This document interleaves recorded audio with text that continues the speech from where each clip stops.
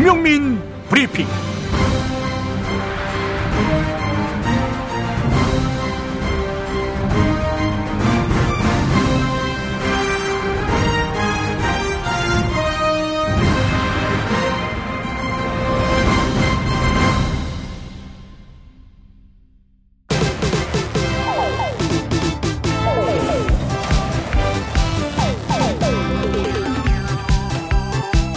라이트 클럽으로 오신 여러분 환영합니다. 반갑습니다. 반갑습니다. 오늘 아주 거의 공개 방송 분위기입니다. 네, 공개 방송 분들이 함께하고 계세요. 관객만 네. 없을 뿐. 여기 네, 제 오른쪽이 왠지 터질 것 같아요 지금. 네, 그렇습니다. 아니 왜 마스크를 이쪽은 써야 돼? 왜냐면 둘이 같이 이제 한 방에 있기 때문에. 네, 장치를 설치해서. 네, 요 방은 좀 벗으셔도 돼. 정부와 네? 서울시 방역 지침에 협조한다는 차원에서. 그렇다면 저도 쓰겠습니다. 네. 아크릴이 있으면 상관이 없다고 하더라고. 네? 아크릴이 있으면 상관없다고. 그래도 비말 때문에 그런 건데 혹시 이제 공기 중으로 이게 네네. 공기 중으로? 네. 공기 중까지 염려해야 됩니까? 그러면은 밖에 나가면 안 되지. 밖에 나가지 말라고 했구나. 네, 그러지 말라고. 네, 알겠습니다. 그러면 저도 끼어 있죠. 네. 이 마스크입니까 담요입니까 이거? 우리 수원에 계신 분이 전에 그 마스크를 끼는 걸 보시고 방송 중에 아마 우리 관훈 라이트 클럽을 보신 것 같아요. 느낌에. 아, 네. 이거는 거의 쫄 마스크다. 쫄 마스크. 네. 좋은 예와 약간 이전의 비포 앤 애프터 같은데 마스크 쓴 모습이. 그래요. 예. 그래서 두 개를 이어가지고 하나 만들어 주셨습니다. 네. 너무 감사합니다. 그러네요, 진짜. 예. 두 개를 이어가지고 그래서 근데 이게 또 별로 좀 도움이 안 된다. 그래서 이제 종이 마스크 아닙니까 사실은 우리 쓰고 있는 게. 근데 이제 면으로 쓰니까 확실히 낫네요. 예. 인간미도 나고. 예. 그리고 또 종이로 하면은 왜 이렇게 힘들고 복잡하고 덥고 답답하고 뾰루지나고요. 네, 그렇죠. 이것도 이제 태도 막 생기고 그래서 맞아요. 확실히 면이 좋습니다. 예, 면을 만들어 주신 우리 오 선생님 진심으로 감사드립니다. 오 네. 선생님이 무슨 공방 이름이 있더만 보니까 공방 이름을 좀 소개를 해드리겠습니다. 그래 박씨공방. 박씨공방. 오 선생님 오 선생님인데 오 선생님인데 박씨공방이야? 아니 이제 부인이 박씨일 수도 있는 아니 거고. 그래도 그렇지. 예, 그래요. 오죽하면 오시공방으로 하면 될 낀데. 넌 누굽니까? 안녕하세요. 자, 우리 박지훈 변호사님 나오셨습니다. 네. 박지훈 변호사님. 처음으로 출연했고. 그렇습니다. 제가 너무 오고 싶었었는데. 아이고 감사합니다. 또 자리 오늘 이렇게 배치가 된 이유는 네. 우리가 친구입니다. 그래요. 친한 친구 사이고. 네. 오늘 복장도 비슷하다, 그치? 네. 커플룩이네. 김용민의 그 측면 승부 네. 팟캐스트 유료 팟캐스트도 같이 했었고 네. 고향 같지 않아요? 고향은 조금 여기- 달라요. 전 여기는 대구고 네. 여기는 부산이고. 근데 나인 같아. 나이 네. 같습니다. 75년생. 네. 그래요 정말. 그래. 저는 74년생이고 넌 몇 년생이냐? 저는 82년생입니다. 저 어린 놈이 죄송합니다. 죄송합니다. 죄송해요. 제가 네. 다른데 방송 습관을 버리지 못해 죄송합니다. 그러니까 이쪽은 전두환 정권 때 태어났구만. 그렇죠. 네. 네. 그래. 전두환 정권 때. 82년도면 이제 출범했을 때네. 걔들 녹화사 그런가요? 활락하고. 녹화사. 근데 82년 1월 1일에 저기 통금이 해제됐어요. 맞다. 통금 세대? 통금 세대는 아니죠. 그래? 네. 알겠습니다. 통금이 해제됐고 예. 저희 부모님이 잘 지내셨습니다. 알겠습니다. 네. 동기 형님 좀 많지 않습니까? 자, 우리 민동기 형님 네. 나오셨습니다. 아이고. 네. 민동기 형이 나보다 한 살 많아요. 73년생. 73년생. 네, 소띠. 음무. 네. 소띠. 음무. 73년생들이 아주 소 같아요. 네. 순하고 일 잘하고. 예. 진짜 우리나라를 좀 빛낸 사람들이 많아요. 나는 야구 선수들도 많고. 야구 선수 이승엽. 아니 이승엽 76이고 이승엽 박찬호 박찬호 73. 박재홍 잘 나가는 사람 조성민 다 73년생이었어요. 그래요. 네. 알겠습니다. 야구만 잘합니까? 야구 말고는 그 두각은 없어요. 야구 말고는 없는 것 같아요. 네. 우리 민동기 기자 나오셨고 우리 이현경 씨, 네, 안녕하세요. 이현경 나오셨습니다. 감사합니다. 네네. 박지훈 씨하고 언제 처음 방송 같이 하셨어요? 저요? 우리는 사실은 제가 종편에 데뷔를 시켜준 사람이 접니다. 이현경. 그래요? 앵커. 어떻게 된 거야? 제가 이래봬도 공중파 출신입니다. 그래요? MBC에서 앉아있는데 우리 제작진들이 전부 이 사람을 출연을 시키고 싶어서 한 달 반을 사무실에 전화를 했는데 계속 거절당했어요. 저희. 그 후로 종편의 치어리더가 돼버렸어요. 그래. 아니 그동안 출연료를 얘기 안 하다가 출연료 얘기하니까 바로 이제 응했다는 소문이 있습니다. 네, 그리고 알량한 출연료를 받으시고. 자, 그래 사슴 같은 눈을 가진 우리 네. 청산입니다. 소개했잖아요. 소개했잖아요. 두번 돌립니까? 소개를 두 번 돌립니까? 제가 예전에 아니 사슴 예전에 어떤 라디오 방송 진행을 하는데 소개만 3번 하고 세 번째쯤 하니까 그 양반이 이제 신물 난다고 자꾸만 소개하고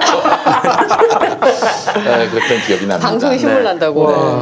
오늘 사실 우리 박지훈 변호사님 오신 이유가 있어요. 사실 사리 사욕 때문에. 네. 아, 사리 사욕 때문에. 이 형이 맞다는 거는 지금 이 시간이 비었을 뿐이랍니다. 그것도 있고 지금 뭔가 지향하는 바, 목적하는 바가 그래요? 있어요. 아니, 위기 상황입니다. 근데 위기 상황이라고요? 분명 게스트로 섭외를 했을 텐데 자리가 4자리밖에 없어서 의자도 솔직히 섭외가 아니고요. 제가 우겨놓고 들어온 겁니다.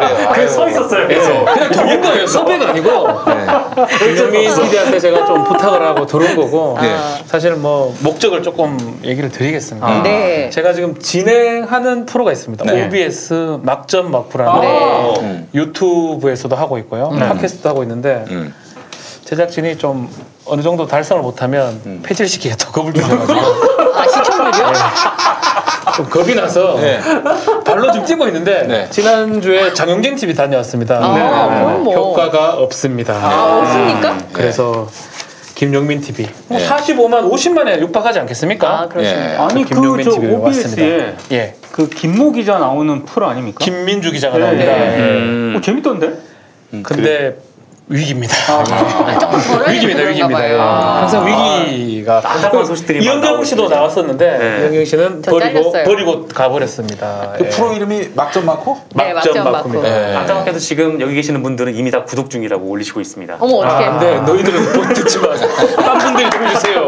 너희들은 딴 거 확장이 안 돼, 하세요. 확장이. 필요 없어요. 그런 김은민님께서 막점 맞고 언제 하냐고. 얘기해야 되겠다. 그 유튜브만 해주세요. 딴 것은 보지 마시고 유튜브하고 팟캐스트만 그러니까 해주십시오. 유튜브 라이브 시간대가 없습니다. 라이브가 업로드만 되는 거예요? 업로드 계속 되고 있으면 쪼개 2분, 2, 3분씩 계속 쪼개서 올라오고 있으니까 좀 이제 이 부탁드리겠습니다. 프로그램이 뭐 정규 편성은 없고 야구 중계하다가 남은 시간 있죠. 그 예전에 톰과 제리 같이 이렇게 시간 죽이는 뭐 그런 용도로지. 목요일 11시입니다. 끊지 마세요. 목요일 11시에 OBS. 네. 알겠습니다. 여러분. 시간이 있었군요. 있습니다. OBS가 오리엔탈 브로드캐스팅 시스템. 그거 아닌가? 경합 모자입니다. 예. 네, 영화 모자. 영화 좀 많이 영화 많이. 아니 그 오가 그래서 저 오리엔탈 브로드캐스팅 시스템 맞잖아요. 맞습니다. 예. 예, 그래 여러분. 왜 오리엔탈인지도 모르겠어요. 예. 아 진짜 오리엔탈이 네, 뭐예요? 그렇습니다. 예전에 하여간 OBS는 제가 방송국 다 다녀봤지만 심지어 목사들인데 전도사인데 불교 방송도 이제 출연을 했었어요. 근데 이제 내가 한 번도 안 가본 데가 OBS. 그렇습니다. OBS 지금도 제가 김용민 PD를 좀 게스트로 부르려고 하는데 대부분 좀 올라가다가 카트 되는데 이동영 정도는 정말 초장의 카트가 됩니다. 무슨 문제가 있는지 저도 모르겠어요. 출연자 때문 아니에요? 출연자. 무장 공비 이거예요. 하다못해 이영경도 그대로 다 올라가요. 이영경도 출연했지 않겠습니까? 이현경 씨 아주 뭐 솔직히 얘기해서 뭐 이름이 알려지거나 그런 건 아닐 거 아니야. 솔직히 얘기해서. 채널에 진행을 했잖아요. 근데 내가 그래서 좀 곰곰이 생각을 해봤는데 이게 MB 정권 때 기법을 한번 활용해봐야겠다. 그게 뭐예요? 내 MB 때 막 그냥 서류에서 김용민만 올라가면 다 갚아주는 거야. 뭐 어떻게 된 건지 그렇게 나는 유명해 실속도 없이 유명했어요. 그때는 뭐 낙검수하기도 전인데 그래 안 되겠다. 이게 이제 일단은 방송 시작하면 자르기 쉽지 않으니 아무도 알아볼 수 없는 이름으로 개명하자. 개명을 하려고 그랬었어요. 실제로 이명박 정권 때. 아니 무슨 게스트에서 뭐 보고서 품위서 올라가면은 뭐 시사평론가 김용민하면 다 커트가 된다. 커트되니까. 그래서 이제 개명을. 그때 이제 그 사장이 이병순이었어요. 네. EBS 사장. 네. 이름은 저 이병순인데 EBS 사장이 아니라 KBS 사장이었지. 그래서 김병순으로 이름을 바꿔버렸고. 네. 그건 사장 이름하고 똑같은데 저 굉장히 좀 긍정적인 이미지를 갖지 않을까 싶어서. 차라리 명방으로 하지 그랬어요. 지금 충격받았어. 김명박으로. 김명박. 이게 너무 지은 냄새가 나지 않습니까? 예. 네. 그래서 이게 그래서 그때 그런 마음을 먹으려다가 말았는데 다시 그런 시절이 돌아올 줄은 꿈에도 몰랐어요. 네. 예, 안타깝습니다. 네. 자 오늘 관훈 라이트 클럽 우리 박지훈 변호사님과 함께 행복한 시간, 즐거운 시간을 또 갖기 전에 오늘 저 바로 광고로 들어가겠습니다. 오늘 저 먹방이었으면 참 좋겠는데. 그러면 잘했을 텐데. 먹방 하려고 설치한 거 아니었습니까? 이거? 아니었습니다. 그러니까. 오늘 먼저 소개해드릴 광고가 네. 우유 베개. 예. 우유 베개? 안에 우유가 들었습니까? 아닙니다. 예. 그래서 사실 우유 베개라고 해서 오늘 뭐 먹방도 없다고 그래가지고 또 여기 우유 베개에서 우유를 좀 뺏어 먹을 순 없냐 했더니 진짜 우유는 아닌 것 같고 네네. 어떤 그 이렇게 뭐 폭신함 정도 뭐 이런 것들이 굉장히 부드럽다 해서 우유 베개인 것 같습니다. 자, 수면 공감 우유 베개. 숙면을 위한 제품입니다. 수면 공감의 우유 베개. 자, 수면 공감 우유 베개는 순천향대 수면의학센터장이신 최지호 교수님하고 이부자리라고 많이 들어보셨을 거예요. 네, 들어봤습니다. 이부자리 수면환경연구소가 2년 동안의 그 수많은 연구 끝에 이렇게 경추 지지 기능성 베개를 내놨습니다.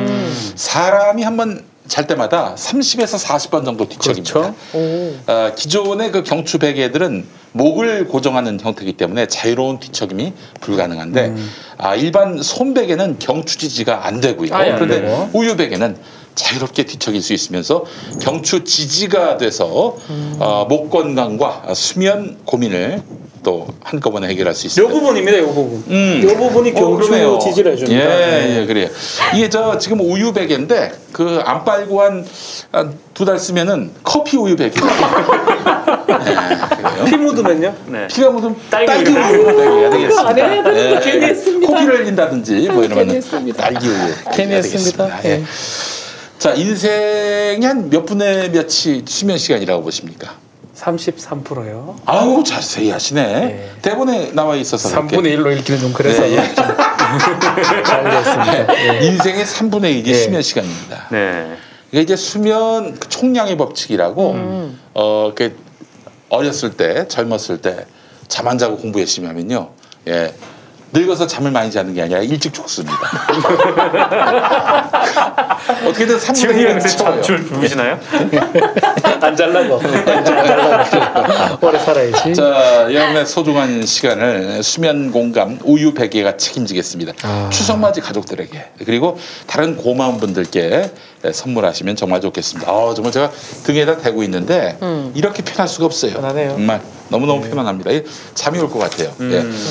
자, 불면증, 코골이, 거북목 등 수면 고민 있으신 분들 바로 검색창에 수면 공감을 검색해 주시기 바랍니다.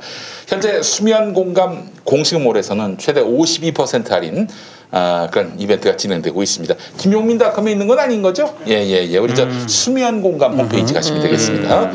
자, 김용민 TV 애청자분들께는 여기다가 특별히 우유 베개 전용 커버까지 추가로 드립니다. 우유 베개 구매 때는 배송 메시지에다가 김용민 TV라고 입력해 주시면 감사하겠습니다. 괜히 OBS 쓰면 안 됩니다. 네. OBS 이동형 TV 써봐도 됩니까? 네? 이동형 TV? 그러면은 이제 화나셨어 지금. 블록을 블록 당합니다. 처리를 네. 예. 자, 그래야 그 추가로 특별한 이벤트 혜택을 받으실 수가 있어요.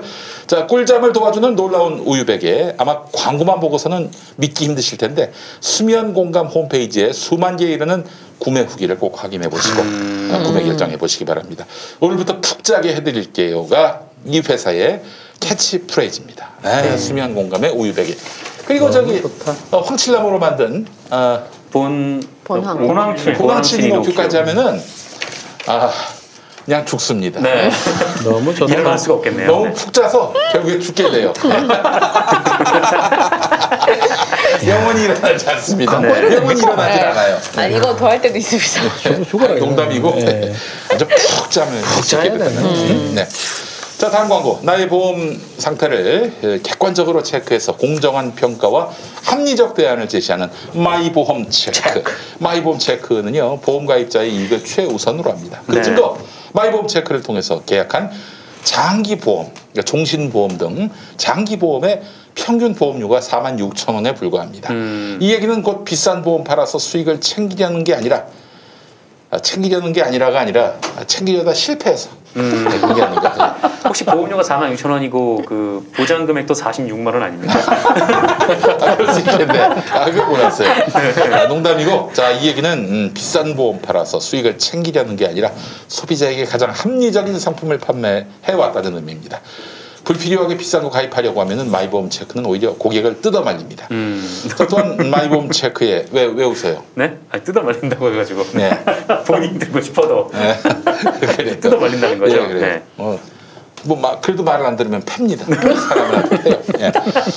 자, 마이보험 체크의 상담 대비 계약 체결률 평균 25%로 잘 나가는 대리점에 비해서 저조한 편입니다. 아닌데 이 양반은 이렇게 평균 보험료도 잘 안 많이 된다는 말 하고 싶은 것 같은데. 요거는 체결률도 4분의 1밖에 안 되는데 좋은 겁니다. 좋은 네? 강매를 하지 않는 거거든요. 강매를 하지 않는 좋은 거예요.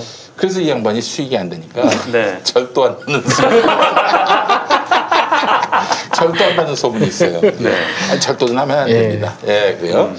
자, 농담이고 역시 상담 후 강매 형식으로 소비자에게 부담을 안 주는데 상담 후에 귀찮게 연락하는 것도 없습니다. 그렇죠. 최근에 마이보험 체크를 사칭하는 사례가 여러 건 발생했다고 하는데 뭐 안 되는 장사를 이렇게 사칭까지 할 것까지는 있나 뭐 그런 생각이 듭니다만은 네, 안 되는 건 아니고 정말 욕심내지 않고 네네. 소비자의 눈높이에서 이렇게 합리적으로. 합리적으로 하고 있습니다. 상담 신청한 고객께만 전화를 드립니다. 마이보험 체크 절대 무작위로 전화해서 영업하지 않습니다. 마이보험 체크를 사칭하는 전화에 주의하시기 바랍니다.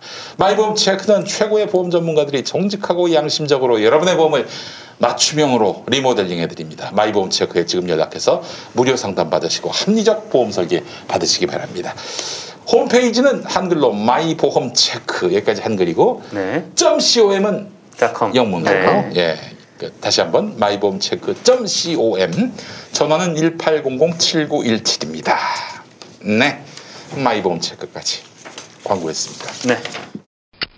스페이드 퀴즈입니다. 돌잔치, 채순잔치, 가게 홍보, 체육대회, 창사기념일. 정답! 기념품!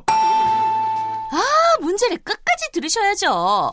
이럴 때 사용하는 판촉물이나 기념품, 답례품, 단체 선물 등을 취급하는 전문업체로서 국민을 위해 제대로 일하는 언론과 정당에 후원을 하는 판촉물 전문업체는 어디일까요? 정답! 네피알! 네? 어디라고요? 네피알! 네, 정답입니다. 판촉물이나 단체 선물이 필요할 때 이왕이면 우리 편 회사 네피알을 찾아주세요.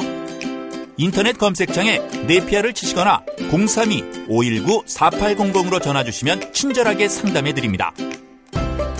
그런데 상품은 뭔가요? 네피알에 가서 고르세요. 3만 가지가 넘는 물품이 있어요. 안정적으로 정제된 유황과 제주도산 마유를 원료로 사용하는 디아페비노. 유황의 살균 효과로 습진이나 가려움증, 땀띠, 여드름 등 피부 트러블에 좋습니다.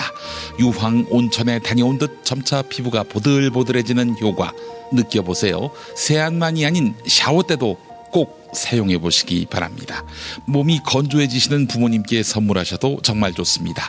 검색창에 디아페비노 검색해 주세요. 그래요. 더룸은 왜 그만뒀어요? 뭐 여러 가지 이유도 있는데 뭐 네. 그 중에 뭐 네. 조금 화끈하게 얘기해. 네 뭐 좀 박지희 씨가 이제 거기서 그만두게 됐는데 그런 과정이 조금 납득이 좀 안 돼서 제가 좀 항의도 좀 하는 차원에서 네. 그렇게 됐습니다. 저는 뭐 아예 어차피 뭐 저기 TBS에 출연할 일이 없으니까 마구잡이로 씹어대고 있습니다. TBS를. 예. 뉴스공장에 가끔 나가더만요, 뉴스공장. 그러니까요. 그 뭐 한 번 나간 거 뭐 게스트 나간 것까지. 에휴. 그 뒤로 안 나가요? 못 나가요. 네.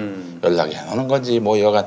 근데 이제 그 더룸 지금 이 시간에 더룸 하지 않습니까? 9시 반부터 합니다. 9시 이 더룸하고 똑같은 시간에 네. 지금 저 박지희가 더 워룸인가? 워룸입니다. 워룸. 원래 네. 더러움이었는데 네. 너무 더러워서 네. 이름을 더 워룸으로 바꿨습니다. 더러움으로 하려고 그랬었어요. 네. 이동영 씨가. 그 사람의 이런 어떤 창의성의 그 부재 이런 것들이 부재? 열심히 드러나지 않습니까? 더러움이 뭡니까 더러움? 본인이었으면 어떤 제목으로? 내가 한다면은 네. 더더룸. 아니 온조 더룸. 온조 더룸. 더 더러움이래. 더 찐더룸. 뭐 이렇게 더 더러움이래. 이런 거. 네. 창의성이 정말. 야 천재십니다. 더러움이 뭐야 더러움이. 아이고 나 정말. 뭔 차이인지 잘 모르겠습니다. 어쨌든. 레드님 장면이 좋은데? 어떤 더 오름. 더 오름. 네. 아 이거 좋은데? 그래요. 더 오름. 네. 바꿔야 되겠다. 괜찮네. 예. 그래요. 어떤 뭐 겨울 되면 추얼음으로 바꿉니다. 추얼음으로. 아니 저기 그만둔 게 아니라 혹시 잘린 거 아닙니까? TBS에서? 뭐 또 그런 면도 그런 면도 있죠. 있군요. 그런 면도 있죠. 알겠습니다. 당연히 있죠. 예. 왜냐면 참 그 TBS의 그걸 보면서 굉장히 좀 격분했습니다. 그러니까 다른 건 몰라도 아니 정말 뭐 진행자가 용서할 수 없는 발언을 했다면은 교체할 수도 있다고 보는데 그게 과연 교체할 만한 사안인지도 있고 그리고 수고 부패 쓰레기 언론이 그렇게 난리굿을 피웠다고 그걸 또 무서워가지고 꼬랑지 내리고 그걸 또 그만두라고 해? 2주 동안 못 나오게 해놓고 온갖 그 희망 고문을 다 해놓고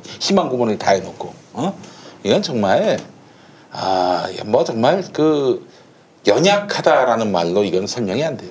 비루한 거예요, 비루해. 예.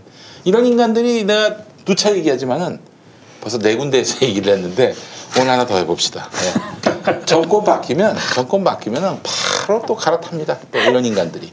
예. 그 마치 그 여행용 젠더. 여행용 젠더 같은 인생이에요. 그런 인간은. 어느 나라 가든 끼워져. 예. 이런 짓은 하지 말아야 됩니다. 예? 우리 그 어떤 작가님이 내가 참 마음에 드는 작가님이신데 이 작가님이 이런 말씀을 하셨습니다. 제가 너무 좋아가지고 제가 하나 캡처를 했는데 뭐 아마 이 얘기와 관련해서 사실 말씀이 많으실 것 같습니다. 우리 이현경 앵커도 마찬가지인데 방송국 놈들 이런 제목이에요. 달면 삼키고 쓰면 뱉는 자들의 전형, 낚시질 어그로 떡밥 물기의 달인, 그리고 프로그램 잘 되면 내 탓, 안 되면 남 탓, 그리고 방송 잘하면 좋은 패널, 못하면 나쁜 패널, 누구 앞이냐에 따라서 앞뒤 다른 말을 일삼는 다중인격자. 그런데 방송을 위한 말이라면 하얀 거짓말도 죄책감 1도 없음. 시청률 높으면 장땡인 결과지상주의자들. 오늘의 운세보다 시청률 표가 하루 기분을 좌지우지. 가장 무서운 것 시청자 게시판 항의글, 유튜브 댓글. 가장 싫은 것 심의실 지적질, 방통위 경고. 어떻습니까? 나 좀 절절히 그렇습니다. 정말 창피한 거 하나 얘기를 드릴게요. 예. 얼굴이 좀 뜨거워지는데 저는 뭐 거의 모든 방송국을 다 나갔습니다. 그렇죠. 그 지역에 따라서 좀 말이 다릅니다. 예컨대 뭐 채널 A나 뭐 절로 가면 약간 그쪽에서 지는 발언을 많이 하고요. MBN 나오면 MBN 중간 정도 되는데 MBC 같은 데 가서는 김태현 변호사 이런 사람들 박살 내버립니다. 그 대신에 저쪽에 가면 박살이 나고요. 슬쩍슬쩍 우리가 합이 맞아요. 그래. 야 이건 내 구역이다. 봐도 내 구역이다. 여기는 너가 져야 된다. 야 조국 얘기 내가 맞아야 된다. 그럼 눈빛이 통합니다. SBS 가면 제가 두드려 맞습니다. 최근에도 한동훈 사건과 SBS 박살이 났었어요. 아이고. 그런 게 참 이게 바로 비유를 하는 거죠. 이런 그 비굴한 거죠. 평론가들을 일컬어서 비굴한 OEM형 평론가라고 주문 형제자. 주문 형제자. 예. 죄송합니다. 부끄럽습니다.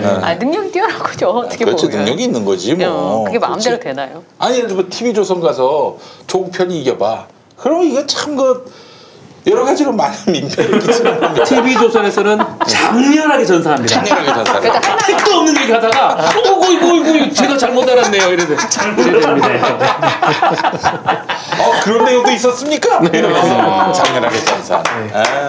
그래요. 역시 네. 좋습니다. 이렇게 해서 서로 이제 마치 이 시사평론계의 그 송대관 태진아 같은 존재가 김태현 우리 박지훈 친합니다. 둘이. 적대적 의존 관계입니까? 그렇죠. 같이 갑니다. 그렇습니다. 같이 갑니다. 자, 그래요. 최영일 평론가는 어떻습니까? 최영일 평론가는 너무 많이 습자지 지식입니다. 습자 깊지도 지식. 않아요. 예. 다 1mm 정도 지식이기 때문에 더 이상 물어보면 화냅니다. 최영일 평론가 관은 봐. 보나? 영일이 형은 봐도 괜찮은. 말씀은 굉장히 깊이 있고 좀 굉장히 폭넓은 어떤 관점과 다양한 객관적인 해설인데 나중에 다 듣고 나면 무슨 얘기를 했지 양반이. 죄송하지만 하나만 하는 얘기입니다. 순전히 두 사람의 의견임을 전제합니다. 제 의견입니다. 제가 항상 말씀드리지만 이제 김용민 TV는 김용민의 입장과는 상관이 없어요. 예전에 제가 SBS 라디오 할 때 한참 기세등등 할 때 말이죠. KBS 1라디오도 할 때가 있었어요. 한 6개월 정도. 그때는 제가 또 의기양양해서 연말에 SBS 시사평론가 대상 이걸 하나 신설하려고 그랬었어요. 그러니까 상은 다 주는 거야. 다 주는 거지 뭐. 네, 제목을 붙여주는 거네요. 저기 박지훈은 아차상, 뭐 김태현은 뭐 깐족상 상이 다 들어가네. 깐족거려요. 계획했다가 그냥 제가 폭사를 하고 나왔죠. 사실 SBS를 살렸지 않습니까? 김용민 씨가 역사상 가장 높은 청취율을 기록했어요. 그리고 KBS 1라디오도 마찬가지고. 그러나 좀 옛날 얘기고. 조미료 가득 찬 방송 이 정도 이제 의미로 해석을 합니다만. 네. 자, 그래요. 오늘 우리 박지훈 변호사님도 군데군데 끼어서 의견 제시해 주시면 감사하겠습니다. 우리 민동기 형님 오늘 그 말씀이 참 많이 없으시네. 그래요. 고양이를 키우니까 드디어 집사가 됩니까? 9월 중으로 됩니다. 고양이를 이제 키우기로 했어요. 네. 어떻게 된 거야? 누가 주기로 한 거예요? 아니 그 아는 후배가 그 길고양이를 구조를 했어요. 아이고 세상에. 그래서 그 임신을 했는데 이제 새끼를 낳았잖아요. 이제 제가 평소에 이제 고양이 좋아하는 걸 아니까. 아이고 형님 좋아하셨구나. 네. 근데 그래요. 이제 그걸 좋아하는 거랑 키우는 거랑은 완전 다르지. 완전 다르죠. 그래서 그 고양이 털에 밥 비벼 먹어야 돼요.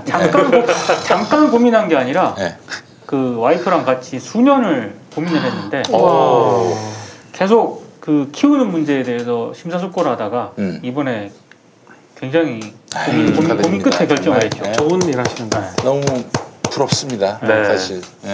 정말 제가 정말 고양이를 너무 좋아하거든요. 한번 그 고양이를 쫓아가다가 맨홀에 빠질 뻔한 적도 있었어요. 그렇게 고양이를 무척 사랑했는데. 고양이를 얼마나 무서웠을까요? 고양이 입장에서 막 뛰어가더라고. 참치캔 사가지고 막 달려갔는데. 참치캔으로 때리는 줄 알았겠죠. 그래요. 이름 정했습니까? 이름은 미리 다 정해놨습니다. 뭐죠? 한 녀석은 냥이, 냥이. 다른 녀석은 꽁이. 좀 많이 들어본 것 같은데. 그러니까 좀 그래서 너무 많아요. 양이는 한 100마리 정도 있는데. 그래서 합쳐서 부를 땐 양꽁이. 양꽁이. 알겠습니다. 그래 하여튼 고양이 털에 밥 비벼 먹을 정신으로 하면 집사가 될 수 있습니다. 밥은 먹는데 국에 말아 먹는 느낌은 참 상상하기 어렵습니다. 그 고양이 털로 할 수 있습니다. 할 수 있습니까? 집사는 할 수 있어요. 그게 미역국이라도. 이거 원래 다 하고 나서 말씀을 드리려고 그랬는데 저희 부모님이 또 관훈을 보시지 않습니까? 네. 라이브로는 안 보시고 이제 나중에 업데이트 될 때 보시는데 기절 초풍하실 것 같습니다. 기른다고 하시면 알겠습니다. 그럼 저 새로 놓고 합시다. 시라소니를 키우는 거예요. 시라소니. 시라소니 2마리. 알겠습니다. 우리 양꽁이. 레드에어님이 말이죠. 고양이 털 먹으면 변비가 안 걸린다고 하셨네요. 그런 효과가 있군요. 미신 같아요. 우리 레드에어님 집은요. 어마어마한 거의 시라소니급 크기의 고양이들. 조그만 아기 고양이였는데 시라소니가 됐어요. 얼마나 잘 먹였는지. 여간. 자, 그래요. 오늘 또 함께 이야기를 나눠볼 텐데 우리 동기 형 무슨 얘기부터 할까요? 그러니까 전광훈 목사 관련해서요.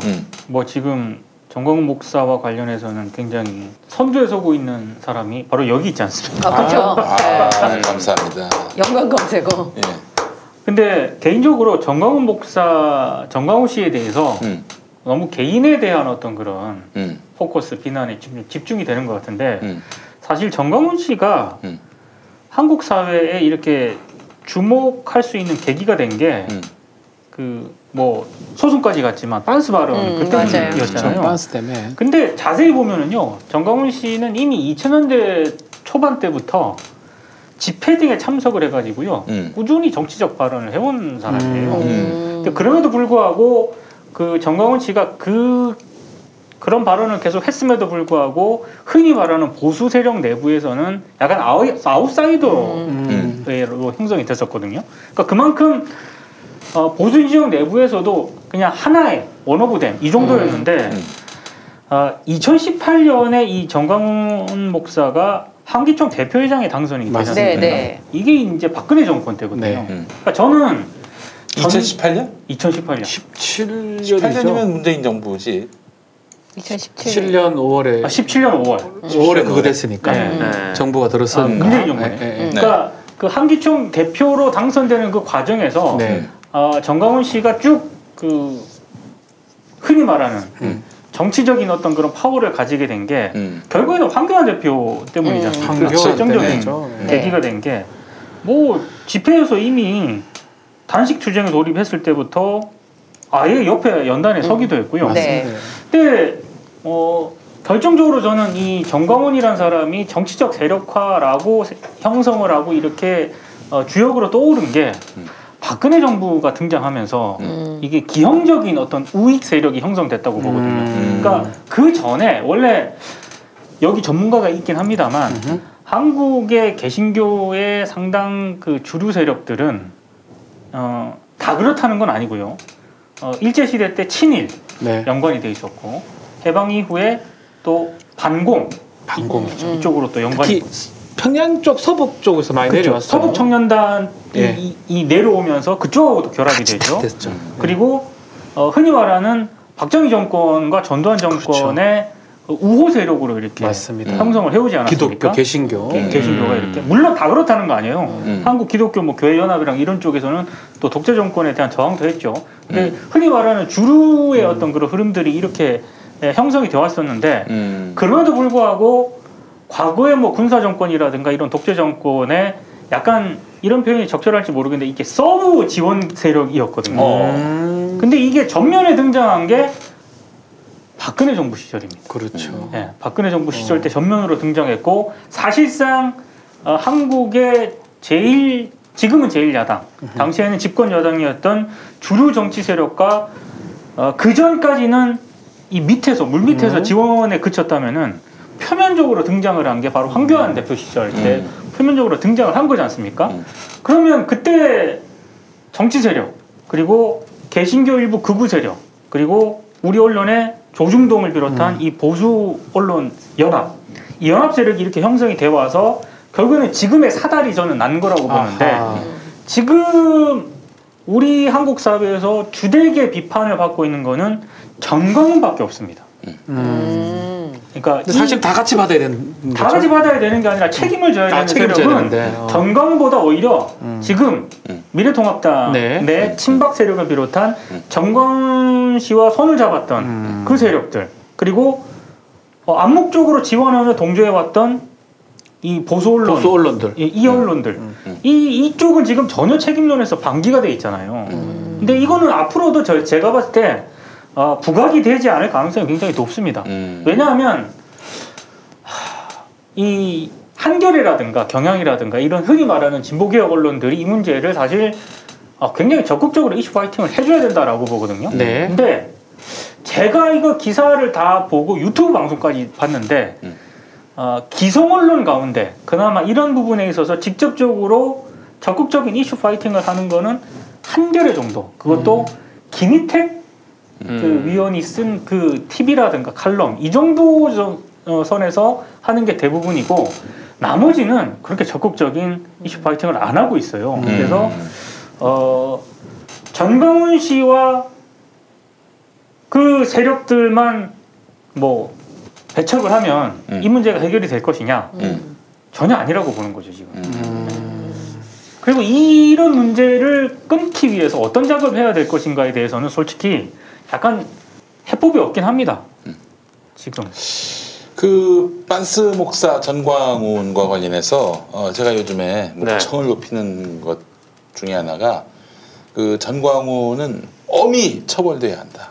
지금 지금 벌여놓았던 행위들에 대해서는 변호사님 어떻습니까? 처음에 이제 전광훈 얘기를 우리 김용인 PD랑 많이 얘기를 했습니다. 얘기를 하면서 저는 처음에는 좀 죄송한 얘기지만 좀 부정적으로 얘기를 많이 했습니다. 좀 구속도 몇 번 기각되기도 했었고. 그렇죠. 아니 근데 이게 뭐 법리적으로 법리적 쉽지는 않다. 얘기를 한 거지 뭐. 그래서 조금 저랑 얼굴 붉혔어요. 네가 변호사 맞냐. 뭐 그랬던 기억이 나는데. 그래서 이제 사실은 내가 저기 이동영이한테 그 저기 박지훈 잘라라. 그랬는데 이현정을 짜놨어요. 아이고, 네. 그때 얘기하신 그 새끼가 그 새끼였는데 어떻게 이현정 씨 인탄을 받았어요. 사실은 네. 그때까지만 해도 이 김용민 PD가 좀 무리하는 거 아니냐, 김용민 전도사가. 근데 어느 순간 딱 되니까 전광훈의 어떤 모든 것을 밝히고 지금까지 왔던 한 8알은 김용민이 했다도 과언이 아니다 생각이 들어서 네. 정말 다행이다. 정말 큰일 했다. 그래서 그때 사과를 드리고요. 잘하셨습니다. 되게 잘하셨고 또 더 나가면 지금 오늘 민동기 형님께서 말씀하신 것처럼 민동기 기자가 말씀하신 것처럼 과연 전광훈 혼자만이냐 절대 아니거든요. 그 카르텔이라고 봐야 되죠.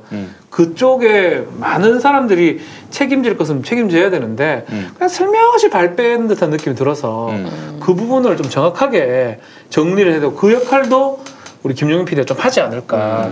빤스만 하지 않을 거죠. 아니 뭐 그동안 뭐 한국의 그 극우 개신교 집단들에 대해서는 뭐 정말 누구보다도 가장 많이 비판했다고.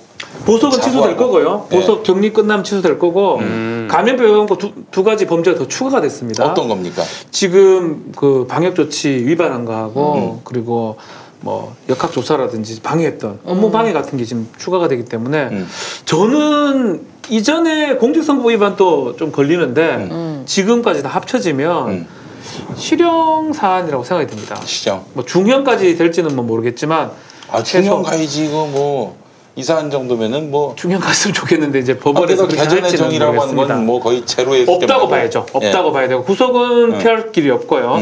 지금대로 가면 제가 봤을 때는 3년 이상은 좋게 나오지 않을까 생각이 듭니다. 꽉 채워서 나왔으면 좋겠습니다. 그 사이에 지지자들이 다 와야 될 수 있도록. 정말 이 지지자들이 문제예요. 제가 목청 높이는 이유는 뭐냐면 이 지지자들이 지금 전 목사님은 이런 아주 기가 막힌 상황, 기가 막힌 웅덩이에 빠진 것 같은 상황, 이런 상황에서도 헤어나오실 능력자시다. 성령의 본체답게 이 위기도 능히 이겨내실 것이다. 라고 믿어 의심치 않는다. 그러니까 이 인간들이 대놓고 뭐 그냥 빤스를 막 옹호하고 지지하고 뭐 방역 협조하지 않지, 뭐 그냥 뭐 방역 요원들한테 퇴퇴하고 뭐 침뱉고 근데 탈출하고 저는 그게 단순히 맹목적이라고 생각을 절대 안 하는 게 2012년에 전광훈 씨가 전국을 돌면서 그 총선에서 기독교계 정당을 지지해달라 이렇게 얘기해가지고 공직선거법 위반 혐의로 검찰 수사를 받은 적이 그때 받았었어요. 그때 변호인이 황교안 전 대표였어요. 네, 알고 있습니다. 네. 그리고 역시 전광훈 씨가 전교조를 명예훼손한 혐의로 검찰 수사를 받을 때도 역시 그렇지. 전광훈 씨 변호인은 황교안 전 대표. 상당히 친한 관계예요. 그리고 저는 이거 한번 조사해봐야 된다라고 생각을 하는데 황교안 전 대표가 2013년에 법무부 장관 할 때 그리고 2015년 국무총리 인사청문회 과정에서 자신의 변호사 활동과 관련한 선임계는 모두 다 제출했다라고 주장을 했거든요. 근데 전광훈 목사와 관련한 그 기사를 찾아보니까 한 19건 정도 되는데 그래요? 이 사건 수임 관료는 제출 안 했어요. 그러니까 이거 왜 제출 안 했는지 사건 수임료를 얼마를 받았는지 이런 활동에 대해서 이거 분명히 밝혀야 되는데 이게 지금 공개가 안 되고 있거든요. 왜 안 되고 있지? 요 시기는 그 2012년이나 그때쯤이면 전광훈이 그 많이 알려진 사람도 아니고 정치적 영향력도 크지 않았던 때고 또 황교안이 변호사일 때인데 저는 이때 이 전광훈과 황교안 위에 빅브라더가 있을 가능성이 대단히 높다. 국정원 출신? 김승규의 가능성이 있다. 그 사실 우리 평화나무가 작년에 이미 신문에 냈어요. 그럼 이 둘의 그 컨트롤 타워가 김승규 아니냐 이런 신문을 냈고, 근데 그건 이제 그때 얘기지. 그러니까 뭐 그때 전광훈은 말 그대로 치어리더도 맞고 바지 사장도 맞아요. 그러나 지금은 달라. 지금은 정치적 위상이 성령의 본체라니까. 자기 하나님이라고 생각하고 있는 거나 마찬가지예요. 그런 사람이 누구를 배우러 간다. 근데 아무리 그 우리나라 그 극우 보수 세력의 그 힘이 세고 또 이제 뭐 지금 야당이 됐고 다시 지금 우리나라의 극우 세력들이 아무리 지금 뭐 야당 신세고 뭐 좀 힘이 쏠리지도 않고 지지율도 잘 나오지 않고 차기 대권도 희망이 안 보이고 그렇긴 해도 이럴 때 감염병을 유포했다가는 다 죽는다라는 것쯤은 알죠. 기본이죠. 상식이죠. 상식. 그렇게 무식하지 않아. 네. 근데 지금 이 상황까지 왔다면은 그것만으로도 전광훈 배후에 아무도 없다. 그렇죠. 그러니까 전광훈이 저도 비슷한 생각이에요. 배후에 있다면은 전광훈이다.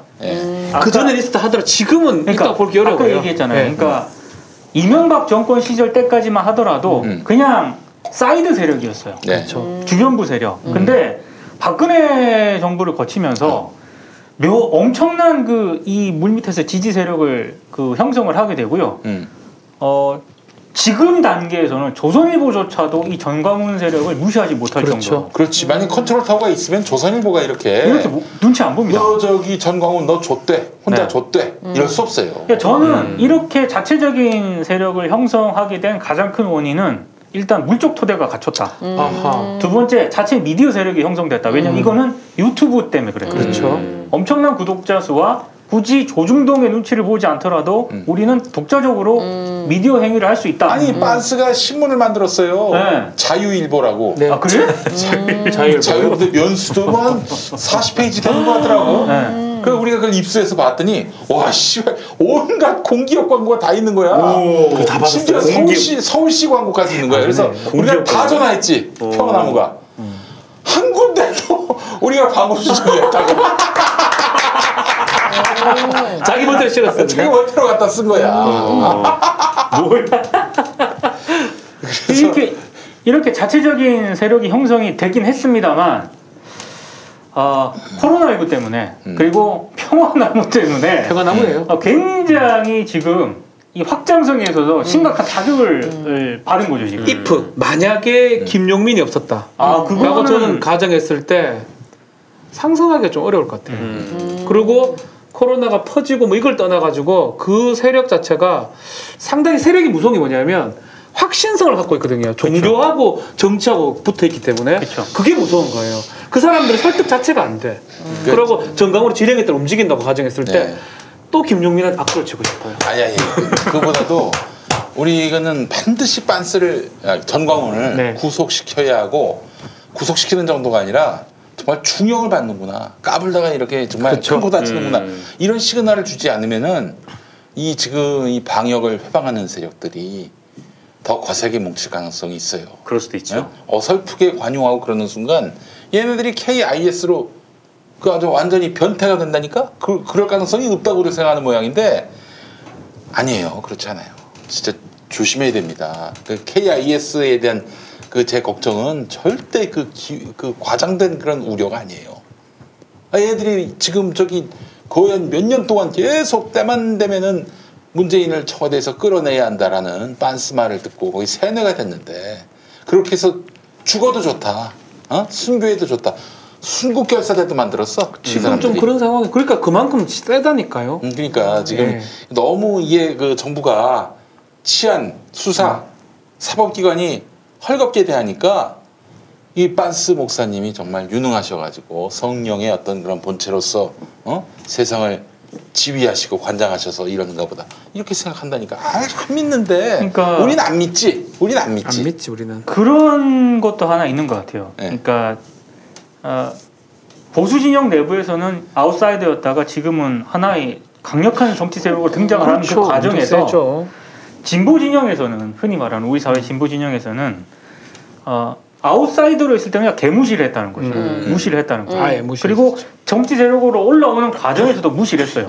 그리고 정말 진보 진영 한쪽에서는 그것마저도 극우라든가 어떤 극우적인 성향의 개신교마저도 표현의 자유, 하나의 어떤 광범위한 그런 자유의 세력으로 인정을 해야 된다라는 그런 인식도 있었던 것 같아요. 근데 저는 지금이 그럴 단계인가? 과연 무시와 어떤 방치로 전광훈 씨를 비롯한 어떤 기형적인 어떤 극우 세력이 이렇게 계속 우리 사회의 중심축으로 형성될 수 있도록 계속 놔둬야 하는가? 이제 이 문제는 진보 보수를 떠나서 진짜 심각하게 한번 고민을 해봐야 돼요. 근데 한편으로는 공감을 하면서도 선긋기를 지금 이제 미래통합 국민의힘으로 이름 바꾼다 하던데 또 미래통합당에서 한다고 하지만 코어 아닌가 싶어요. 미래통합당의 코어 핵심이 그 사람들이 전광훈하고 다 있는데 김종인이나 뭐 우리가 아는 비박 계열이나 친이에 가까운 사람들은 중도층 비슷한 사람들은 코어가 아니잖아요. 김종인도 그렇고 하태경 그런 사람들. 근데 요즘은 이거는 그냥 저의 내피셜인데 네. 요즘 조선일보 보면 되게 재밌는 게 지금 이 위기의 이 국면을 자꾸 이게 김종인이라든가 네. 이런 쪽을 조명함으로써 맞아요. 지금 탈출을 하려고 계속 하는 그렇게 것 같아요. 나와요. 그리고 국제 기사 보면. 미국 정치 대선은 자꾸 바이든 그러니까 노땅들 지금 트럼프하고 바이든을 막 갑자기 주목을 한다거나 그러니까 지금 국면에서는 그런 식으로 지금 탈출을 하고 있는 게 아닌가. 그냥 저희 단순 내피셜입니다. 근데 이게 진짜 완전 실생활에 밀접한 문제가 된 것 같아요. 이게 뭐 하여튼 전광훈 이후에 계속 이제 코로나 바이러스가 엄청나게 퍼지고 지금 이 자영업자들이 굉장히 좀 그 엄청난 고통스러운 상황에 그렇죠. 빠져버린 거잖아요. 그리고 그렇죠. 또 지금 아이를 가지고 있는 부모들은 지금 거의 뭐 미쳐버릴 거의 지경이란 말이죠. 예. 애들을 데리고 어디 나갈 수도 없고. 맞아요. 근데 이 문제를 가만히 생각해 보니까 이게 전광훈이라는 사람이 딱 눈앞에 딱 있으니까 그 사람이 당연히 좀 공적이 될 수밖에 없는 거고. 그러니까 오히려 그 전까지 좀 우리가 너무 이제 전광훈이라든지 아니면 최대식 같은 사람을 그냥 무시하고 넘겨버렸던 게 이게 사태를 좀 이렇게까지 좀 좀 키워버린 거 아닌가라는 생각도 하는 들어요. 지금 평화나무에 그 들어온 제보가 있습니다. 어마어마한 내용이에요. 전광훈입니까? 누구라고 얘기하지는 네. 못하겠습니다만은 충격적인 그런 제보들인데 취재까지 다 끝났어요.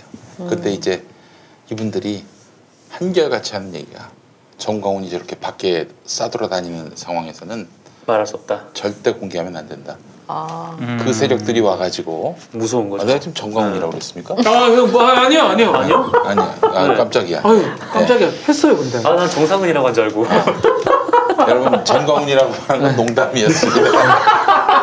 자꾸 이 전광훈 해가지고 헷갈렸는데 정상근 합시다. 저는 누구라고 얘기 안 했습니다. 네, 이제 누구도 특정하지 않았어요. 다시 한번 정리하지만. 근데 이제 그 세력들이 와가지고 다 때려 부수고 나를 아주 그냥 해코지할 가능성이 있어서 그래서 확실하게 처벌받지 않는 이상은 공개할 수 없다. 공개할 수 없다. 근데 공개하면 난리가 날 일들이 많이 있습니다. 그래서 지금 이 국면은 어떻게든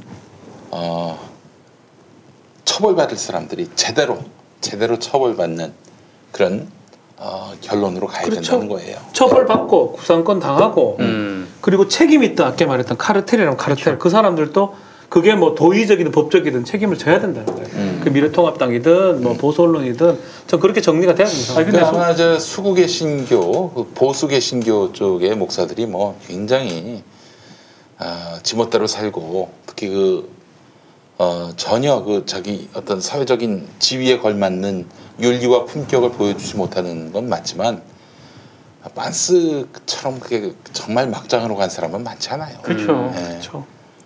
정말 지금 제보를 다 종합해 보면은 정말 막장인 누군지 모르겠지만 뭐 제가 뭐라고 얘기 안 했습니다. 얘기하지 마십시오. 이게 좀 슬픈 일입니다. 예. 근데 우리 사회에서 이런 그 공권력이라든가 그 법 집행의 강력한 제재 대상을 보면 흔히 말하는 이렇게 조금 상식선에서 완전히 벗어난 집단인데도 불구하고 제 생각이지만 강력한 법 집행 대상에서 일단 예외라고 생각을 하거든요. 네, 맞습니다. 전광훈 씨도 마찬가지고 예. 전광훈 씨 지지 세력도 여기에 이제 의사들도 마찬가지라고 네, 생각해요. 맞습니다. 만약에 전광훈 씨라든가 일부 뭐 개신교 그리고 의사들이라는 이 키워드를 빼고 이를테면 여기에 무슨 좀 진보적인 성향의 개신교라든가 뭐 민변, 천주교로 쳐봅시다. 천주교, 정의구현 사재단, 민주노총 이런 데 한번 대입시켜봐요. 징역 다 5년 나와요. 바로 아마 공권력 집행할 거예요. 집회가 됐겠습니까? 네. 판사가 그러니까 여기에서도 상당히 거예요? 저는 문제가 있다고 보는 거죠. 네. 하여튼 뭐 이제 허선화 판사께서 합리적인 판단을 해주시라 믿어 의심치 않습니다. 본인도 아마 재판하면서 느꼈을 거예요. 알 거예요. 예. 정말 전대미문의 세력이다. 이런 인간도 지구상에 존재하고 있었구나. 아마 본인이 정말 또 직접 증언도 하셨고요. 예, 그게 참 제가 보면서 재판장이 너무 안 됐더라고요. 그래서 저는 사실 빤스를 보석으로 풀어주신 분이긴 하지만은 좀 비난할 마음이 없더라고. 후회할 거예요. 왜냐면은 너무 불쌍해 우리 판사님이. 사람이 어느 정도 상식을 좀 갖추고 그럴 줄 알고 아마 보석으로 풀어주신 것 같은데 사람의 선의를 믿었다가 이게 진짜 무슨 일을 당하는구나. 이 무슨 이런 구중골을 당하는지를 아마 몸소 체험하셨을 거예요. 근데 그럼 사법기관이 좀 약하다는 거 저는 확실히 공감을 하거든요. 왜 하필이면 뭐 허판사를 제가 지칭한 건 아닙니다. 네. 왜 보석을 해줬으면 또 이번에 집회를 왜 허가했어요? 박 판사죠, 박형순 판사죠. 참 그분이 그 부분 이해가 안 돼요. 난 조금 좀 내가 좀 한마디 하면 네. 이쪽의 그 재판 전략은 완전 무죄 전략이야. 정광훈 쪽에. 우리 빤스 목사님은 아무 잘못이 없다. 그게 이상하잖아요. 그리고 또 이제 반대편 검사는 기가 막히지. 기가 막히죠. 뭐 이게 풀 HD급 그 증거가 100만 개가 있는데 있는 그 증거가 있는데 이거를 부인하면은 도대체 그것도 재판 내용을 보게 되면은 이게 무슨 전광훈의 발언이 이게 달리 해석할 수가 있다. 그래서 이거는 선거법 위반이 아닐 수도 있다. 이게 아니라 이 고발한 놈들이 정권 실세여서 정권의 어떤 흉악한 음모로 전광훈 목사님이 이렇게 고발당하신 거다. 이건 말이 이런 됩니까? 터무니없는 그런 재판 전략으로 지금 나가고 있는 거예요. 변호인단의 전략에 상당히 문제가 있네요. 아니 변호인단에 이게 또 뭐라고 할 수 없는 게 빤스가 그렇게 주장했을 거 아니야. 근데 변호인이 봤을 땐 양심적으로 이건 아무리 봐도 이거는 뭐 빤스를 구원할 길이 없으니까 이 양반들이 빤스 심기경호 재판을 하고 있는 거예요. 빤스한테 불쾌감을 준 여기 사람들. 그래도 박변이 있지만 저도 변호사입니다. 보통 그 정도 되면 네. 설득을 해요. 이렇게 법적으로 이렇게 대응을 해야 이게 이렇게 더 할 수 있다. 그렇게 변호인이 설득을 하거든요. 저는 김용민 PD가 증인으로 나와가지고 증언하면서 싸웠던 거 있잖아요. 변호사 잘 뽑아라 그런 말 했다고 하잖아요. 보도가 됐었고 저도 얘기 들었고 그 얘기를 들으면서 변호사들도 모든 걸 포기했구나. 왜냐면 변호사가 그 증인 신문 자체가 잘못된 거예요. 엉뚱한 사람 엉뚱한 거 질문을 계속 하는 거거든요. 사건과 관계없는. 그러니까 판사는 그 짜증만 쌓여갑니다. 짜증만 쌓여가는데 그렇게 재판을 진행하는 변호사가 과연 얼마 있을까? 원래 변호사들이 가장 신경 쓰는 게 판사 심기 안 당연하죠. 거든요. 저는요 판사 눈도 잘 못 맞춰요. 눈도 제대로 본 적이 없어요. 그러십니까? 괜히 봤다가 어후 그 정도로 덜덜덜 떱니다. 그래서 이제 사실은 그 이 재판장 보시기에는 저쪽에서 워낙 완강하게 무죄 전략으로 나오니까 기왕이면은 불구속 재판이 또 원칙이기도 하니까 또 선거 때 또 그 막 개입을 할 수가 있으니까 선거 때까지는 일단 묶어두고 잡아두고 선거 후 닷새 뒤에 이제 보석으로 풀어줬거든요. 네네. 이때부터 한번 다퉈봐라. 이러면서 이제 풀어주신 것 같아요. 나는 거기에 그 선의가 있다고 생각을 합니다.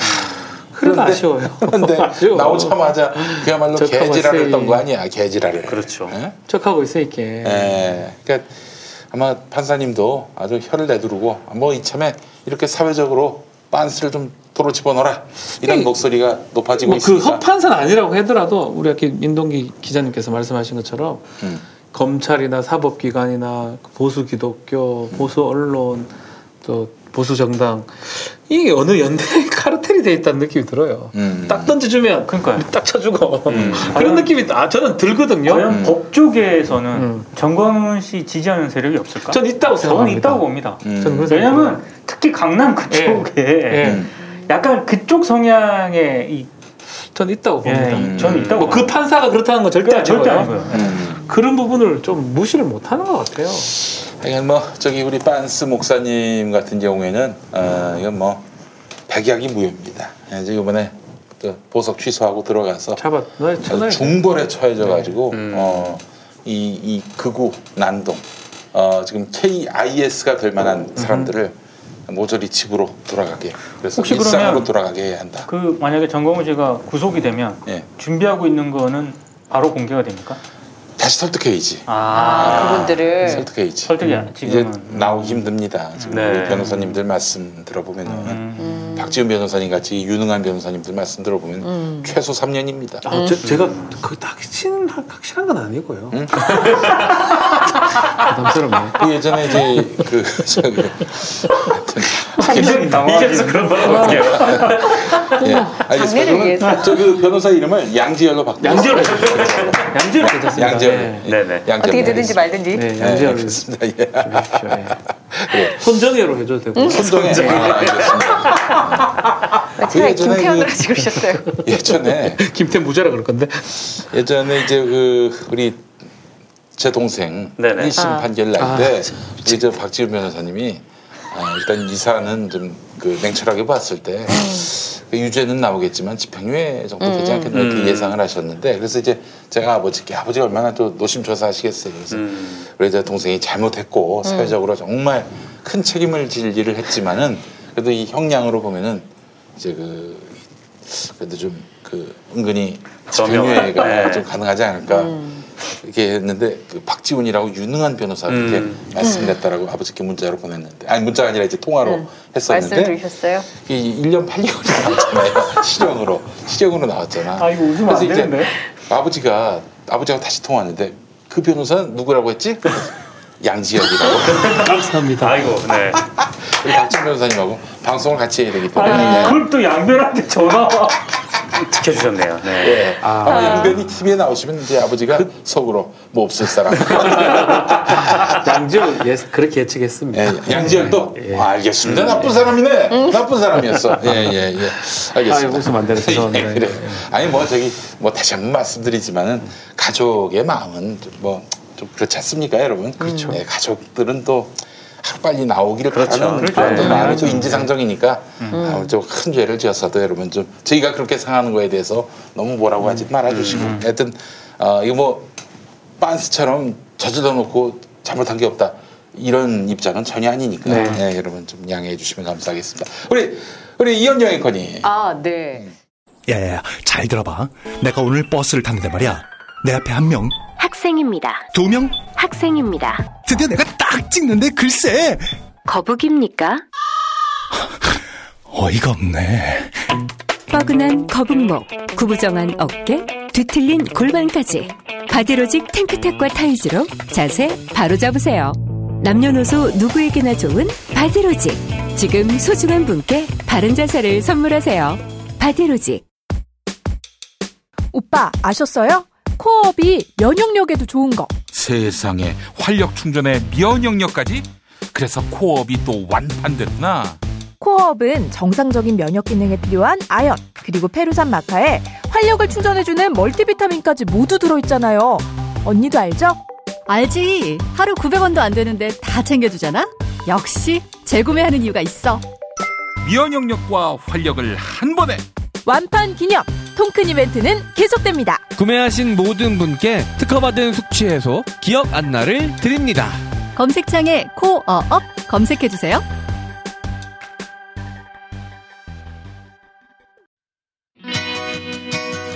서울 홍대 앞 작은 모임 공간 알고 계시나요? 스튜디오 벙커원. 100석 규모의 콘서트홀, 갤러리, 방송 스튜디오, 그리고 카페까지. 스튜디오 벙커원에서 아름다운 꿈이 익어갑니다. 북콘서트, 파티, 세미나, 작은 음악회, 전시회, 유튜브 팟캐스트 녹화, 녹음까지 여러분을 위한 공간 스튜디오 벙커원. 문의는 네이버 블로그 영문 스튜디오 벙커원. 우리 이현정 앵커님.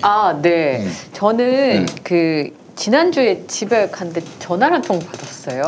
네, 그래서 제가 관음 클럽 하는 거를 아는 사람이 많지 않아요. 왜냐면 제 주변에는 뭐 유튜브 이렇게 많이 보시는 분들이 많지 않아요. 제 주변에 우파들이 많아서 그런 건 아닙니까?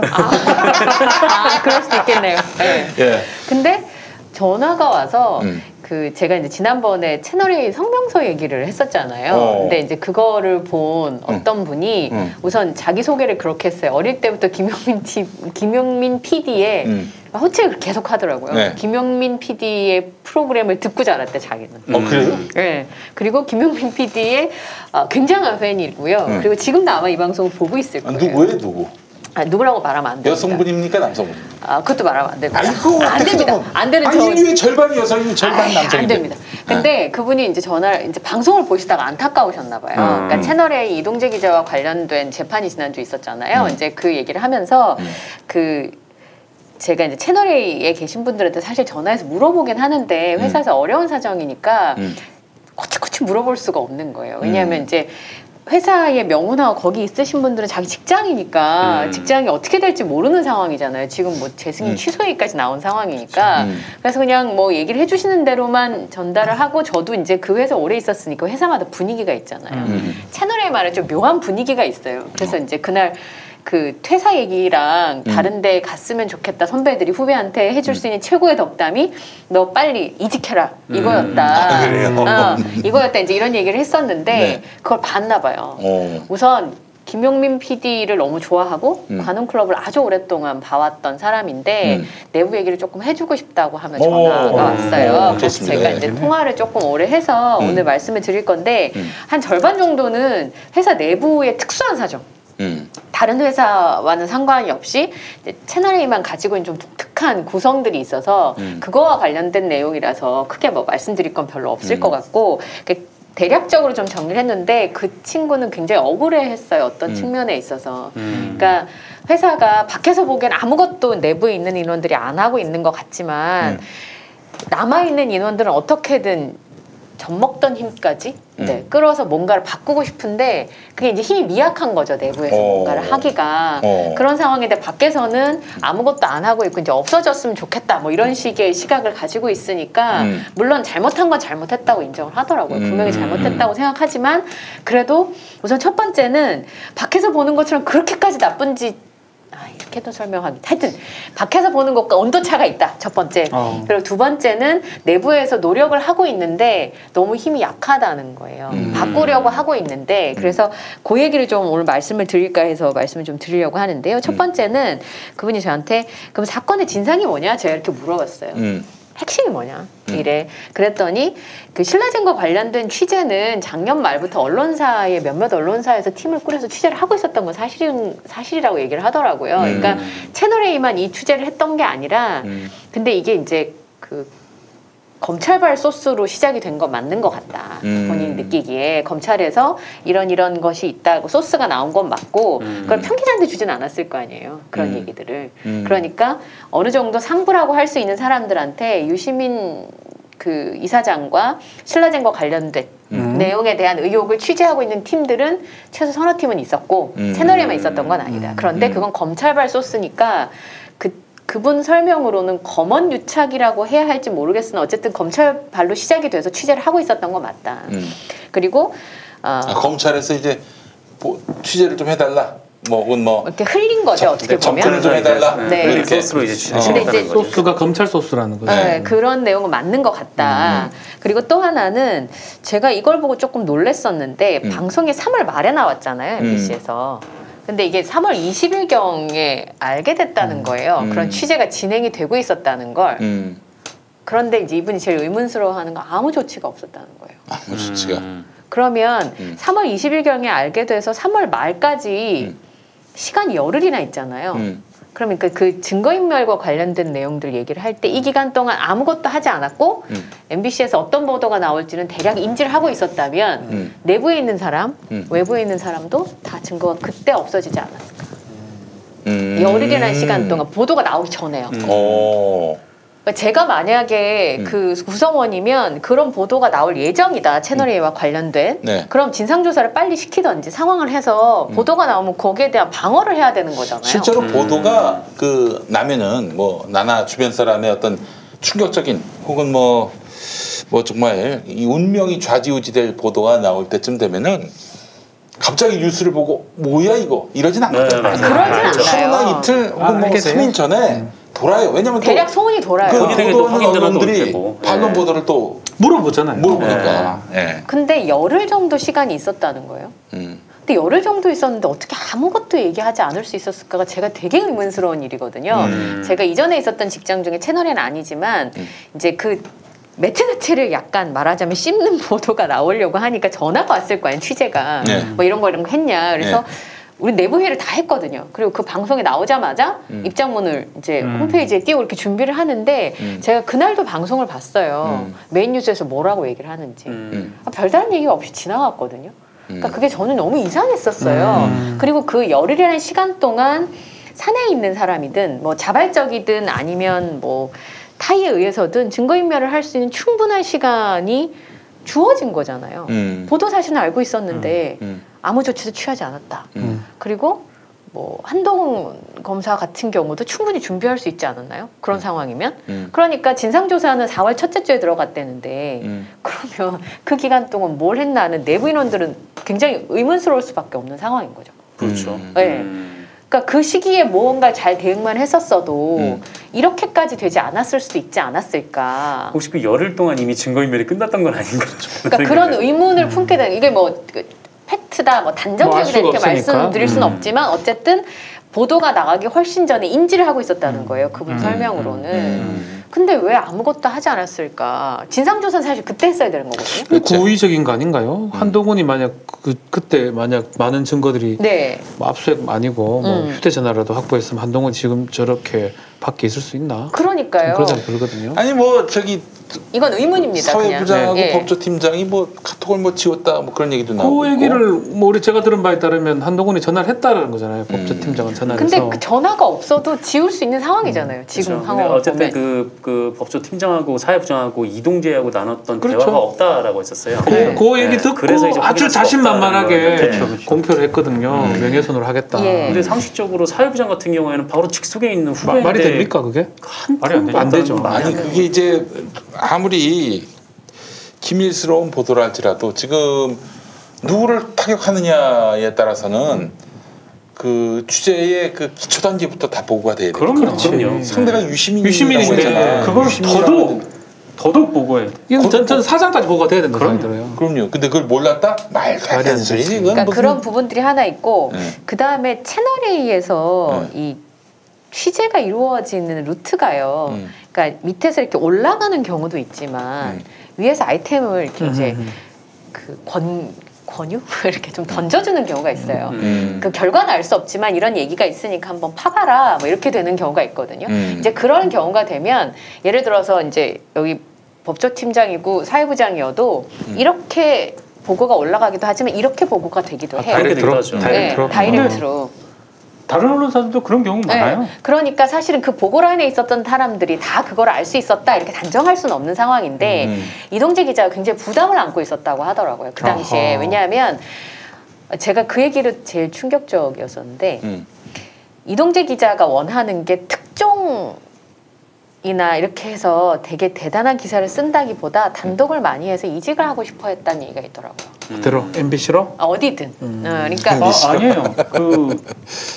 제가 뭐 지금은 그 특정사라고 얘기는 못하지만 실제로 그 얘기가 있었던 걸로 알고 있고요. 그거는 상당 부분 진척이 된 걸로 알고 있어요. 다른 회사로? 그런 얘기가 있었는데 그때는 또 회사에서 권유가 좀 있었던 모양이더라고요. 그러니까 얘기를 하면서 이제 얘기를 듣잖아요. 저희도 이직하면 얘기 다 들어오잖아요. 확실히 단독이 제일 많았어요. 아니 이동재가. 그래서 다른 데로 가려고 했는데 채널A에서 강력하게 잡았다. 그렇게 된 거죠. 근데 이제 그 이후에는 좀 더 큰 회사로 가고 싶어 하는 게 있어서 단독을 좀 쌓고 싶어 했던 부분들이 좀 20몇 개를 했으니까 그때. 본인이 카운트를 매일 했대요. 그래서 저는 이제 하고 싶겠노. 그 당시에 이제 되게 의문이었던 게 뭐냐면 해외 연수를 앞둔 기자가 왜 단독 욕심을 냈을까가 잘 이해가 안 됐거든요. 해외 연수를 보통 가게 되면 1년씩 가 있는 거니까 사실 한 2달 전부터 일을 그렇게 빡세게 하진 않아요. 저희 경험상 이건 뭐 다 그렇다는 건 아닙니다. 근데 보통 그런데 왜 가기 직전까지 저렇게 근데 그게 연수가 단기였던 거예요. 1년씩 갔다 오는 게 아니라 단기로 갔다 오는 거였으니까 돌아오면 또 자기는 업을 해야 되니까 가기 전에 성과를 내고 싶어했던 욕심은 분명히 있었던 것 같아요. 그리고 아까 말씀하신 것처럼 이제 이렇게 해서 진행이 된 건데 말하자면 이분의 뉘앙스는 그게 전부 다 이동재 기자 발이었을까. 내부에서도 의구심이 있다는 거죠. 왜냐하면 사회부에서 취재를 할 때 위에서 아이템이 이렇게 던져지는 경우가 종종 있었거든요. 특히나 큰 특종의 경우에는. 아니 근데 본인이 그렇게 단독을 쌓아서 그냥 이직을 하고 싶었던 마음이었다면 굳이 이렇게 이 채널A 윗선 문제까지 본인이 다 안고 갈 필요는 없는데. 아, 그렇죠. 그건 좀 우아하네요. 그 여러 가지 진상조사 보고서를 좀 보면 비슷한 얘기는 나와요. 회사 사정까지 보고가 됐 이런 얘기가 나와요. 대충 나오는데 그 과정에서 지금 말한 것처럼 회사랑에 그렇게 처음에 시작할 때는 또 해고까지 된 상황이잖아요. 그렇죠. 그러면 한 번은 마음이 바뀔 수도 있는데 기대가 끝까지 가고 있잖아 지금 보면. 기대가 있었을 수는 있었어요. 그러니까 자기를 구해줄 거라고 기대할 수도 있었을 거라고 저는 생각을 하는데 어쨌든 그런 상황에서 그러니까 내부 인원들은 과연 저 아이템이 꼭 윗선과 아무 관련이 없을까 생각하는 윗선은 지금 거론되는 사람 이상일 수 있다 이런 생각들을 하고 있는 거죠. 근데 그 진상을 알 수가 없는 거예요. 왜냐하면 그 짧은 기간 동안 한 열흘의 시간 동안 충분히 주어져 있는 상황이었기 때문에 사실 알려질 일이 별로 없었다는 것이고 또 하나는 지금 이제 이 내부 직원들이 이거를 보고 있는 것 중에 하나가 이제 회사만 큰일 났다 약간 이런 분위기가 있대요. 그래서 그게 왜 그러냐 한동훈 검사도 처벌받을 수 있지 않냐 제가 이제 이렇게 물어봤어요. 그랬더니 그런 얘기를 하더라고요. 아마 한동훈 검사가 직접적으로 같이 공모를 했다는 증거가 아마 나오기 어려울 것 같다. 왜냐하면 이미 시간이 그렇게 많이 주어졌었기 때문에. 그리고 이번에 같이 이동재 기자랑 그 백모라고 하는 후배 기자도 같이 기소가 됐잖아요. 네. 그 예상치 못했던 것 같아요. 백모 기자까지 같이 될 줄은. 네, 백모 기자 같이 기소될 거라고 생각을 못했던 것 같고 본인은 굉장히 억울한 거죠 지금. 팀의 그러니까 이번에 재판에 나와서 얘기한 것처럼 팀의 막내라서 선배 따라간 거밖에 없는데 나까지 기소가 되냐. 따라간 것만 있는 게 아니라 녹음까지 했더만 보니까. 어쨌든 본인의 주장은 그런 상황인 거예요. 네. 근데 문제는 이제 회사 입장에서 보면 같이 간 막내도 기소가 되는 상황이면 위에 윗선들이 아무도 기소되지 않을 거라고 볼 수가 없는 상황인 거죠. 네. 그러면 결과적으로는 검찰에서 한동훈 검사는 크게 타격을 입을 가능성 별로 없고 없어요. 네, 제가 봐도. 네, 그쪽 이제 대부분 그렇게 해서 한동훈 검사는 타격을 받을 가능성이 거의 없다. 다만 회사 내부는 심각하게 타격을 입을 수 있다. 그 모든 거 키는 이동재가 갖고 있어요. 제가 봤을 때 계속 정상 기자도 얘기를 했지만 그 백 기자, 백 기자는 사실 더 이상은 모르는 것 같고 이동재 따라다니는 것 같고 그렇지만 공범으로 지금 불구속 기소된 상황이거든요. 이동재의 어떤 입만 쳐다볼 거예요 아마 다. 백 기자가 알았으면 벌써 얘기했을 거예요 그 친구 성격상. 모릅니다 누군지. 하여튼 그냥 행동을 봤을 때는 이 기자가 한 검사 얘기도 할 수도 있는 거고 회사 윗선도 얘기할 수 있는데 어쨌든 영문인지 입은 탁 닫고 있거든 지금. 끝까지 자기 혐의를. 변호인은 계속 한동훈에 유리한 것만 변호인이 얘기하고 있고 이런 거야. 주진우 변호사. 주진우인데 주진우 변호사인데 참 신기한 게 이동재를 변호하면서 한동훈을 변호하는 격이 된 거예요. 꼴이.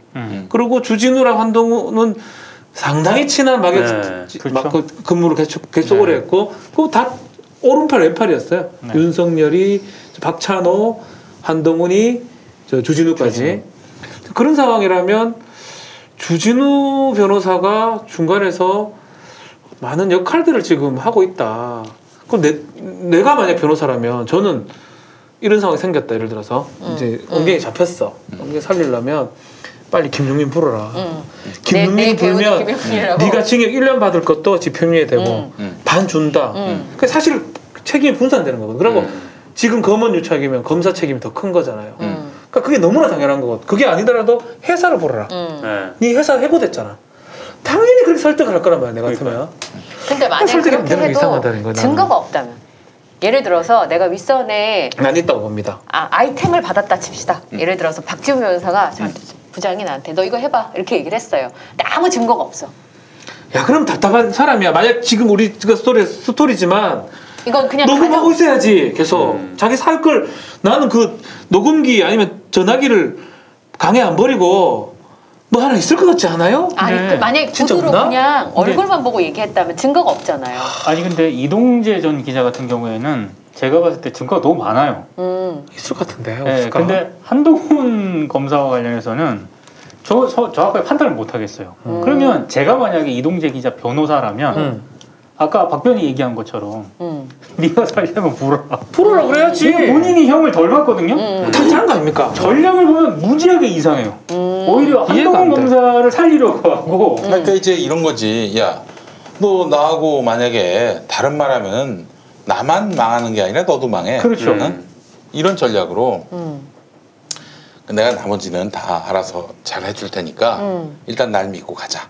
그래서 추진을 시켜가지고 자기 중심으로 이렇게 변호를 하고 이동재가 좀 독박을 쓰는 분위기. 그러면서 계속 그러니까 약간은 그 주위에 많은 우리 최소한 이런 유튜브나 이런 걸 좀 보면 알 수 있는데 아예 안 보는 것 같아 이동재는.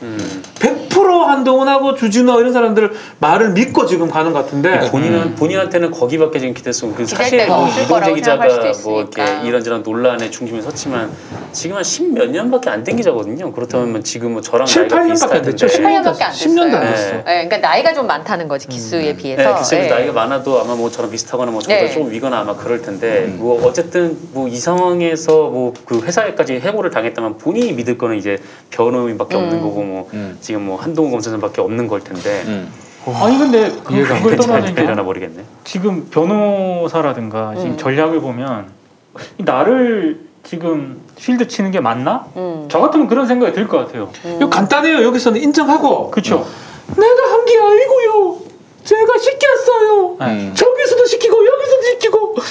아이고 힘들어. 이러면 집행유예요. 그렇죠. 근데 그게 인정이 안 되는 거예요. 이제 이러면은 바로 이 주범이 종범이 되는 거죠. 내 말이요. 인정 안 돼도 추정은 해야 될 거 아니에요. 뭐냐면 아예 나는 그거와 상관이 없다. 나는 그런 적이 없다. 지금 그러고 있어. 지금 그러고 있어요. 지금 그러고 있거든. 첫 기일에 어떻게 갔냐면 첫 기일에 나가서 아예 전면 부인을 한 거야. 그러니까요.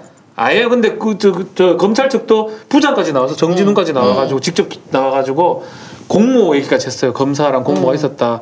얘기했으면 그때로 슬쩍 물어야 돼요. 덫을.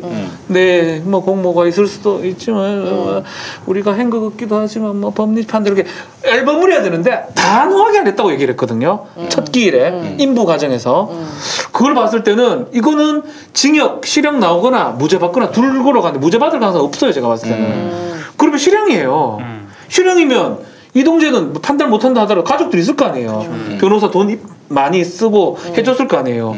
그럼 가족들이라도 좀 설득해야 되는 상황 아닌가요? 그러니까 1심 결과가 나오고 그래서 완전히 이동재가 독박을 쓰는 분이 일어난다. 그러면은 이동재도 좀 생각이 달라지겠죠. 제가 주목하는 포인트가 그 부분. 1심에서 만약에 본인 예상과는 다르게 실형이 선고가 실형 납니다. 부인하면. 그러면 저는 약간 전략 바꿀 수도 있다고 봅니다. 이건 전 내피셜이에요. 그래서 그 상황이 되지 않도록 하기 위해서 나름대로 또 1심에서 이동재가 그래도 집행유예로 풀려날 수 있도록 길을 쓸 거예요. 무슨 수를 쓰더라도. 그렇게 해야 안동원에서 하니까. 무죄 전략으로 과연 그게 가능할까 싶은 생각도 들고. 이상해요. 예.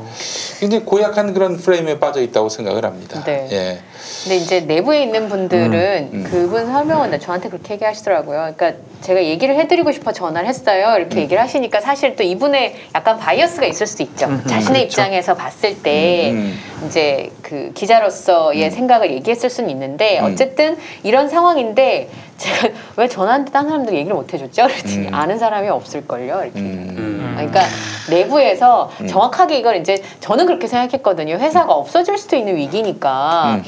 그 최소한 보도본부에 어느 정도 뭐 팀장급이라도 모여서 혹은 차장급 이상이라도 모여서 얘기를 하고 앞으로 어떻게 할 건지 결정을 내려야 되는데 그런 과정이 전혀 없었던 것 같아요. 그리고 이번에 기자 그때 제가 40명 이거 말이 안 된다 이렇게 말씀드렸던 게 제가 있을 때 100명인데 실제로 뛰는 기자는 한 80명 정도 선이었어요. 메인 뉴스를 뭐 90분 정도 리포트를 하는데 25개 정도 들어가거든요. 근데 지금은 실제로 그 절반밖에 안 돼. 그때도 저희가 너무 빡세다고 그랬었어요. 빡빡하죠. 네. 근데 지금 다른 종편들은 120명에서 130명이 같은 뉴스를 만드는데 지금 채널A는 40명이 그 뉴스를 만들고 있는 상황인 거예요. 네.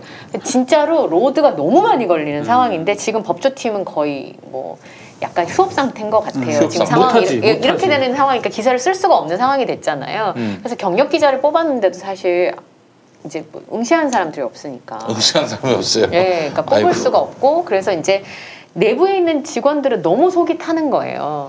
회사가 잘못한 거는 잘못하고 빨리 반성을 털어야 되는데 그거에 대해서 그냥 반성하고 잘못했다라는 얘기를 하고 처음부터 천천히 다시 기본부터 이렇게 갔으면 좋겠는데 아무런 움직임이 보이지 않으니까 내부에 있는 사람들은 솔직히 말씀드리면요. 이제 지금 보시는 분들은 뭐 검언유착인데 뭐 그런 얘기를 하냐 이렇게 생각하실 수 있지만 생계란 말이에요. 내부에 그쵸? 계신 분들은.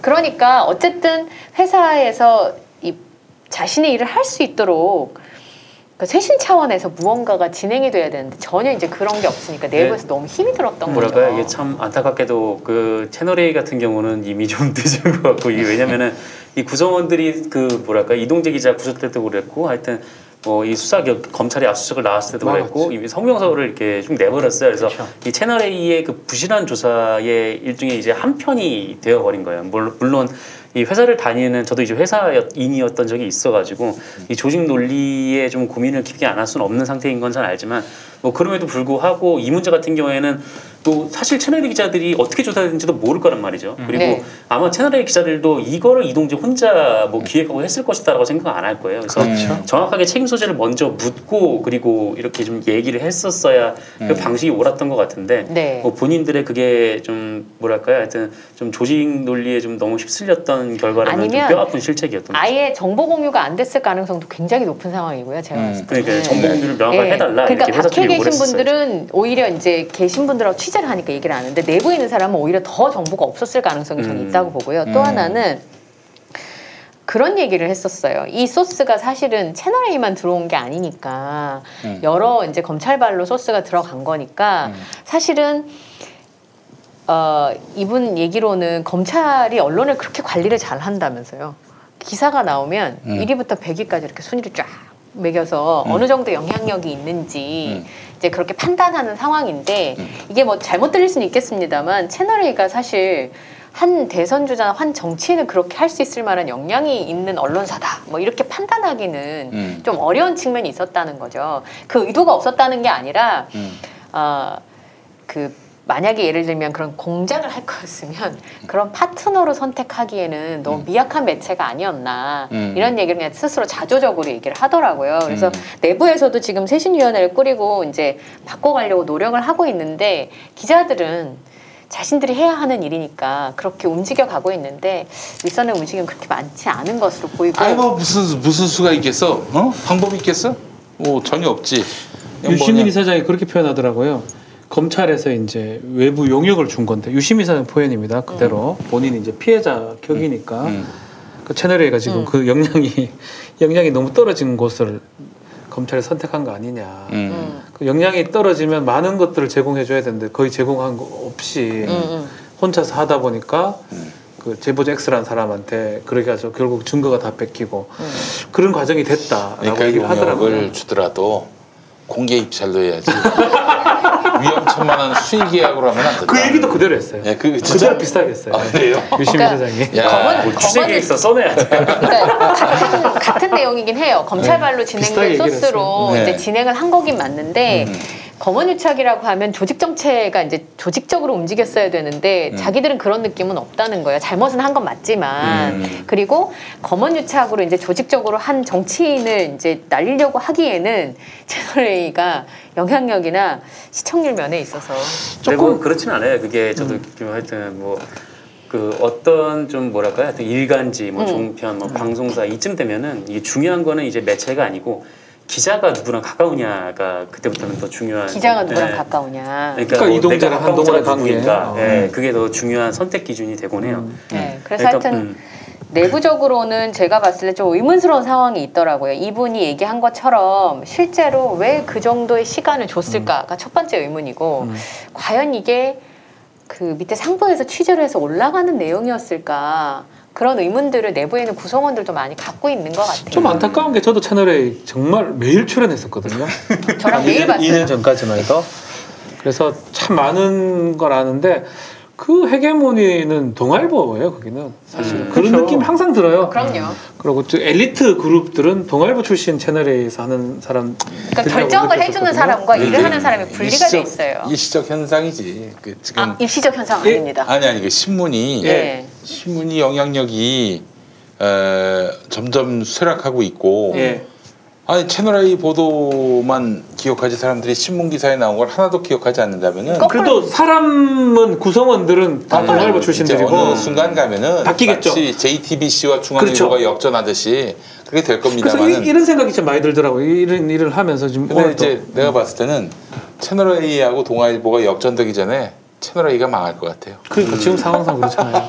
근데 지금 아까 저 말씀하시면서 김용윤 PD가 이제 하신 거 다 봤나 봐요.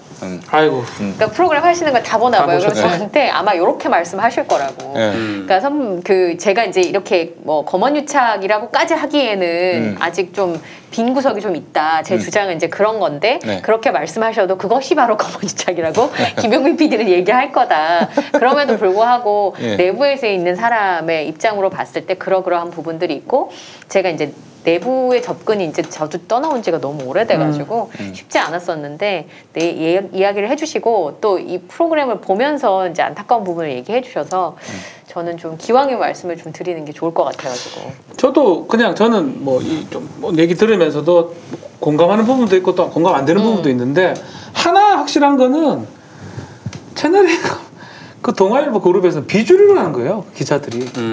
그건 내가 다 느꼈었거든요. 동아일보가 더 세. 아니 센 정도가 아니. 그러니까 그 지배자들이에요. 그러니까 과연 그게 좀 안타까워요. 방송국 사람보다는 신문사 사람들이 그 헤게몬을 다 갖고 있으니까 그걸 저는 많이 느꼈었거든요. 이번 사건도 그거 다 그랬지 않았을까 싶은 생각이 들어요. 부분들이 좀 있을 것 같아요. 40명도 취재를 안 하니까 그냥 방송국은 동아일보 거 그냥 트는 게 다가 아니었나.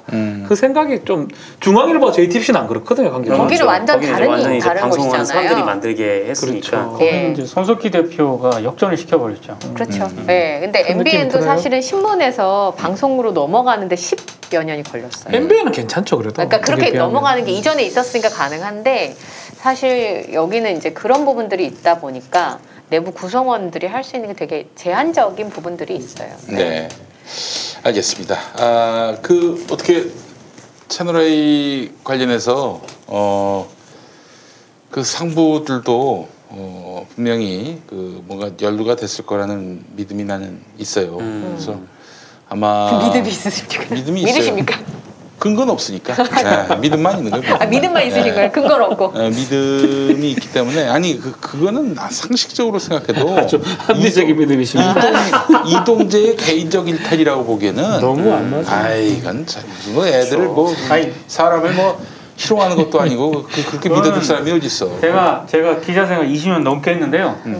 그 상식적으로 말이 안 되는 불가능합니다. 그러니까 이제 그 지금 기자 세계를 모르는 사람들 이런 사람들이 무지해가지고 그냥 대충 넘어가 주기를 바라는 구조인 것 같은데 세상은 빨리 돌아가고 있다. 이요. 예. 요맨. 미요. 왜요? 사람들은 그대 머리 위를 뛰어다니고 그대는 방한 구석에 앉아 쉽게 인생을 이야기한다. 나 이요. 예. 빼빼로. 빼빼로 아닌가? 빼빼로? 네. 자, 우리 정상훈 기자님. 네, 저는 얼마 전에 가장 화제가 된 뉴스였는데 조선일보에서 대형 오보가 하나 나와가지고 그렇죠. 네, 이건 아마 보신 분들이 많을 거예요. 28일자 금요일 보도였고 신면에 나왔는데 지역판 일부에서 배달이 됐고 최종판에서 이 기사가 삭제가 돼서 이 서울 배달판에는 안 들어갔던 것 같습니다. 그래요. 제목 자체가 굉장히 악의적인데 창의적이기도 하고. 창의적이에요? 네, 조민 세브란스 병원 피부과 일방적 찾아가 조국달이다. 의사고시 후 여기서 인턴하고 싶다. 대박이야. 이게 제목이었어요. 저는 조선일보 제정신 아니라고 생각해요. 저도요. 보고 바라봤어요. 박상현, 황지윤 기자가 쓴 기사이고. 둘이 구속돼요, 저래 되면. 난 구속까지 돼? 구속돼야 상황이에요. 아니 지금 문제제기 했잖아요. 저는 뭐 조사 시작되고 하고 거짓말을 쌓고 하면 어떻게 취재한지 얘기를 하겠지만, 정 기자님. 네, 이 박상현 기자는 좀 흔한 이름이라 이 동명이인지 모르겠는데 지난 5월에 그 윤미향 민주당 의원 부부가 탈북자 월북을 회유했다 이 보도를 했던 사람 이름이 박상현이더라고요. 같은 사람일 겁니다 아마. 그리고 그 인천국제공항 비정규직 관련 보도에서 이제 운 좋으면 정규직 뭐 이런 기사를 쓴 사람도 이제 잘 쓰네 기사. 단독 많이 쓰네. 창의적인 단독. 그런 상황인데 가짜 단독. 가짜 단독. 가단. 다 이제 좀 너무 창의성이 많이 들어갔던 기사였죠. 너무 많이? 대단하다. 그리고 이 보도의 내용을 좀 살짝 말씀드리면 이 조국 전 장관의 딸 조민 씨가 의사 국가고시 실기 시험을 앞둔 지난 26일 신촌 세브란스 병원 피부과를 홀로 찾아가서 담당 교수를 만나서 내가 조국의 딸이다. 이 정도 쓰려면 미쳤어. CCTV를 봐야 돼요. 그 정도 아니면 이렇게 못 써요. 어떻게 씁니까 겁나서. 아니 난 무슨 조자룡인 줄 알았어. 홀로 어디 들어가가지고 내가 누군데 막 이렇게 얘기를 했다라는 거고. 그리고 이 면담은 사절조일 없이 이 조민 씨의 일방적 방문으로 진행이 됐다. 담당 교수를 만나는데 이 조민 씨가 일방적으로 찾아가서 내가 조국 딸이다라고 했다고 이 병원 관계자들이 만나게 해줬다라는 거잖아요. 그런데 이때가 만약에 이제 조국 전 장관이 이제 민정수석 되었다. 뭐 그러면은 뭐 소설 개연성이 있네 말이 안 되지. 생각이 들 텐데 시점이 또 지난 26일이에요. 지난 26일이면 이 조국 전 장관이 지금 현재 한국 사회에서 어떤 상황에 놓여 있는지 조국 돌팔매 맞는데 그 얘기를 한다는 게 그런 상황이 뻔히 아는데 조국 전 장관의 딸이 이제 찾아가가지고 이렇게 했다라는 거죠. 그리고 그날 이 조국 전 장관이 자신의 SNS를 통해서 이 조선일보의 이 신문 지면에 실린 사진을 첨부를 한 뒤에 제 딸이 세브란스 병원 피부과를 찾아가서 인턴을 부탁했다는 완벽한 허위 기사가 실린 오늘자 조선일보 종이신문을 확보했다. 조선일보 및 박상현, 황지윤 두 기자에게 엄정한 법적 책임을 묻겠다. 이렇게 썼습니다. 그리고 같은 날 이 정기양 연세대 의과대 의학과 피부과학 교실 교수가 자신의 SNS에 교수님들한테 다 물어보니까 조민을 만난 사람이 없다더라. 없겠지 당연히. 당연히 없겠죠. 그래서 누가 교수실에 내가 조국 딸이라는데 누가 들여보내줘요? 아이고 내가 조국 딸이요. 무슨 암행어사 출제야 뭐야? 그러니까 뭐 갑자기 뭐 절을 할 것도 아니고 어쨌든 뭐 그렇게 얘기를 했습니다. 어쨌든 그 기사가 사실이 아니다라는 거죠. 근데 이 기사를 보면은 아주 매우 악의적인 게 일단 취재원이 명확하게 드러나지 않아요. 그리고 그런데 이제 마치 이제 거기 있는 사람이 얘기를 했던 것처럼 기사를 썼다라는 거죠.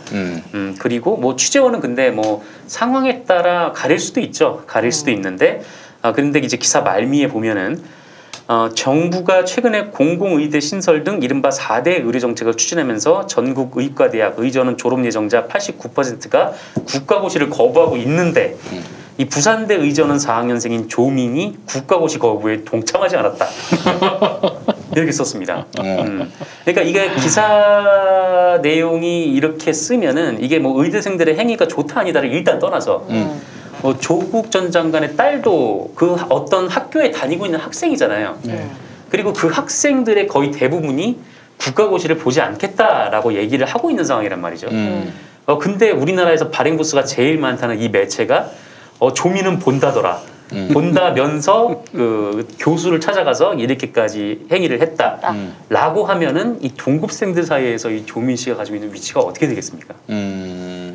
아주 정확하지 않은 보도 때문에 정확하게 그 본인이 그냥 만들어낸 거잖아요 지금 보면. 그러니까요. 네. 어떤 유튜브 같은 거 보고. 그런데 정작 그 엄청난 피해를 이 조민 씨가 겪어야 된다면은 이거를 또 어떻게 보상을 하냐라는 거죠. 전화를 한번 해보면 안 돼요? 아니 근데 세브란스 병원에? 아니 저는 조민한테 물어보든가. 저는 저 초판 기사를 그 조국 전 장관이 그 올렸을 때 페이스북에 올렸을 때 읽고 저도 봤어요 바로. 기가 막혔습니다. 이거는 어떻게 저런 기사를 쓸 수 있을까? 야, 이거는 너무 악의적인 기사예요. 그렇죠. 네. 이제 30도 안 된 분이거든요. 물론 뭐 20살이 넘은 성인이지만. 아유, 안 되죠. 근데 그렇다고 거짓 정보로 남들한테 욕을 먹을 만한 이유는 없는 거잖아요. 그게 30살이든 40살이든 50살이든. 못 잘라고 그래요. 저는 진짜 올해 2020년 제가 봤을 때 거의 그 최악의 보도 1, 2위를 다투는 보도입니다. 저거. 그리고 이 조선일보 쪽에서 이 대응이 나왔는데 이 미디어 오늘이 취재를 하니까 저는 좀 뜻밖의 얘기였는데 오늘 아침에 상황을 파악했다라는 대답이 나온 거예요. 이 조선일보 관계자가 지면을 지켜 나왔는데 오늘 아침에 상황을 파악했고 언제 가판에서 빠졌는지 경위를 파악하고 있다. 저것도 헛개비가 저것도 야간 국장을 일단 저것도 제가 기자 생활 20년 넘게 했는데요. 있을 수가 조선일보 지면에 초판에 실렸다가 그게 빠졌잖아요. 네. 근데 내부에서 아무도 모른다? 개뻥입니다. 말이 안 되죠. 그러니까 이제 이것도 역시 뭐 신문 돌아가는 메커니즘을 모르는 사람들로 하여금 뭐 그럴 수도 있는가 보네 이렇게 넘어가주기를 바라는 넘어가주기를 바라는. 저 초판 실렸을 때 빠졌을 때 야간 데스크, 사회부 데스크, 편집국장 다 난리 났을 겁니다 아마. 그러니까 만약에 이게 그냥 이 초판 그대로 전국판이 쭉 나왔다. 그리고 논란이 되고 나서야 봤다. 뭐가 씌었나 보다라고 생각을 할 텐데. 차라리. 근데 이게 빠졌단 말이죠. 그렇죠. 이게 빠졌다라는 것은 그 이전에 이미 엄청난 내부의 논란이 있었던 거고. 아니 데스킹이 없었어요? 네, 그러니까 데스킹 과정이 있었던 거고. 데스킹한 거지. 지면에서 빠졌다는 게요. 그게 데스킹이 된 거니까 초판이 어떻게 실렸는지 모르겠습니다만. 아니 데스킹도 했을 거고 편집 기자가 여러 명 실리고 나서 지면에서 빠졌다라고 하는 거는 조선일보 내부에서 그만큼 엄청나게 뭔가 논란이 제기가 됐었다는 그러니까 거죠. 이제 보도가 나왔을 때는 야 체크됐어? 아까 체크됐다고 하던데요? 그래? 그럼 됐겠네 하고 냈는데 체크된 거 아닌데? 왜 나갔어? 어떻게 나간 거야? 찍혔어? 이렇게 그러니까 저는 나왔던 일은 아니었는지 싶은데 저는 그 삭제된 초판 기사를 보면서 저게 만약에 조선일보 초판 기사가 데스킹이 되고 나서 초판에 실렸다라고 한다면은 저는 그래 봅니다. 저는 조선일보 데스킹에 심각한 문제가 있다고 보는 문제죠. 거죠. 그렇죠. 저기 취재 기자부터 편집국장까지 대가리 박을 일이에요. 그렇죠. 이거는 진짜 심각한 문제가 있는 거예요. 어쨌든 이게 교체가 됐다는 건 데스킹을 봤다라는 얘기죠. 데스킹을 봤다라는 얘기인 건데 미디어 오늘의 조선일보 관계자 누굴 취재했는지 모르겠지만 이 관계자 입에서 어떤 경위인지 파악하고 있다라는 대답이 나오는 거는 그죠. 왜냐면 저는 이제 저기 두 가지 경우라고 보는데 만약에 조선일보는 취재를 할 때 편집국에서 직접적인 대응을 안 합니다. 그 창구가 경영기획실이거든요. 홍보팀. 그러니까 만약에 그 패턴이 계속 유지가 되고 있다면은 경영기획실에서 그렇게 얘기했을 수 있죠. 경영기획실이라면 그렇게 얘기했을 수 있고. 근데 어쨌든 여기서 이제 좀 몇 가지 좀 생각이 좀 전 들었는데 어쨌든 일단 조선일보는 바로 다음 날 바로 잡습니다. 실었어요. 오보를 인정했어요. 그리고 봤어요. 사실관계를 충분히 거치지 않은 부정확한 기사였다라고 인정을 했고. 그리고 이 본지 취재 윤리규범은 확인된 사실을 기사로 쓴다. 사실 여부는 공식적인 경로의 복수의 취재원을 통해 확인한다고 명시하고 있다. 라는 걸 전 처음 알았네. 어쨌든 그 내용이 들어가 있고. 그리고 이 본지 제작 과정에서 해당 기사가 뭐 규범을 위반한 것으로 판단을 삭제했다. 그래도 불구하고 뭐 보도가 어떻게 됐는지 또 경위도 쭈루룩 했어요. 뭐 기자가 뭐 강남의 한 식당에서 연세대 누구랑 만나가지고 뭐 어제 막 이렇게 이런 경위였다라고 했어요. 그래서 이 조선일보로서는 사실 바로잡습니다 치고는 꽤 많은 비중을 할애해서 보도한 게 맞기는 해요. 조선일보가 했던 것 치고는. 그리고 이렇게 전격적으로 그리고 다음 날 바로 인정한 경우도 거의 사례가 드물어요. 그래서 그 과정을 쭉 보면서 이제 생각이 들었던 건 첫 번째 저도 아까 다들 말씀하셨듯이 이 회사의 데스킹 과정에 뭔가 구멍이 생기기 시작했구나. 그건 심각한 문제죠. 라는 생각이 첫 번째 들었던 거죠. 이게 어쨌든 이 뭐 신면이면 이제 사회부 면인데 이 사회부장이 편집국장의 뭐 데스킹 없이 그냥 냈다던가 아니면은 뭐 어쨌든 이런저런 과정에 사고가 있었다던가 어쨌든 이 데스킹 과정에 심각한 문제가 있었다라고 볼 수밖에 없는 거고 그렇다면은 이런 기사를 쓴 게 이제 굉장히 악의적인 가짜 뉴스인데 이렇게 악의적인 가짜 뉴스를 지금 데스킹도 제대로 안 보고 지금 내보내고 있는 건가라는 의구심이 또 기본적으로 들 수밖에 없는 거죠. 게다가 지금 이 상황이 뭐 조선일보에서는 뭐 그 어디 뭐 해당 전형 모임에 참석한 누가 그런 얘기를 했다 뭐 비슷한 내용이 오갔다라고 얘기는 했지만 사실 이 얘기는 그 이전부터 돌았던 얘기라는 거예요. 유튜브에서 나왔던 얘기들이에요. 그러니까 지금 저기 좀 그 전공의 전임이 그리고 뭐 의대생 그리고 정부 갈등이 좀 있는 상황에서 문재인 정부의 좀 이렇게 지금 이제 가장 공적처럼 돼버린 이 조국 전 장관의 상징적인 또 마침 또 전 의전하는 지금 다니고 있는 상황이기 때문에 일종의 이제 가짜 뉴스를 누군가 만들어서 했는데 그거를 조선일보 기자가 낚였다. 라고도 볼 수 있는 좀 그런 상황이고 근데 낚여서 아무런 근거가 없는 영상을 그냥 파닥파닥 사람 넘어치로 그냥 면에 집어넣었다는 거고 그거를 제대로 보지 못한 채 인쇄를 시켜버린 이 조선일보 시스템이 다 망가져버린 그런 상황이 도래를 한 거죠. 영화 속 범죄자가 보육원 출신이었던 것을 본 적 있으신가요? 어떻게 성장해 범죄자가 되었는지 설명 없이 마치 보육원 출신이라는 것으로 충분하다는 듯 연출되고는 합니다. 이런 세상의 편견 앞에서 제각각 살아내고 있는 아이들이 있습니다. 이들은 편견과 동정의 대상이 아닙니다. 그냥 꿈을 찾고 있는 보통의 청춘입니다. 이들이 보다 평범하게 자립할 수 있는 세상을 만들고자 당사자들이 직접 목소리를 높이기 시작했습니다. 18 어른 캠페인을 검색해주세요. 아름다운 재단. 드라마에서 고아가 범죄자 또는 신데렐라의 이미지로 그려지는 것을 보신 적이 있습니까? 고아, 보육원 출신에 대한 부정적인 이미지 때문에 보호 종류 아동들은 자신이 보육원에서 살았다고 말하기가 어렵다고 합니다. 신선 씨는 보육원 출신의 진짜 이야기를 전하기 위해 팟캐스트를 시작했습니다. 이들의 진짜 삶이 궁금하시다면 18 어른이 살아간다를 검색해 주세요.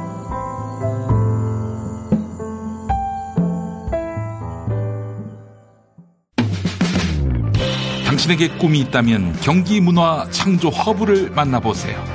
경기문화 창조 허브는 컨텐츠 융합, 디자인, 방송 영상, 뉴미디어, 문화기술, 친환경 분야 창업지원센터로 예비 창업자와 스타트업을 위한 맞춤형 서비스를 제공합니다. 다양한 창업교육, 멘토링, 업무 공간, 시설 장비, 자금 및 펀드 지원까지 경기도와 경기컨텐츠진흥원이 여러분과 함께합니다. 검색창에서 경기문화 창조 허브를 검색하세요.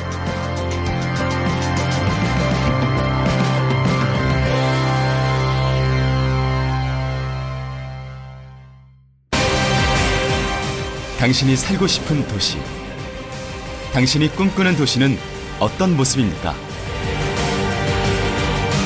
즐거움과 여유가 넘치는 곳, 아름다운 자연과 인문학의 향기가 삶을 풍요롭게 해주는 곳, 그리고 내일을 향한 희망을 꿈꾸고 이룰 수 있는 곳. 도시는 그런 곳이어야 합니다. 사람 중심의 살기 좋은 도시 수원이 대한민국 도시의 기준이 되겠습니다.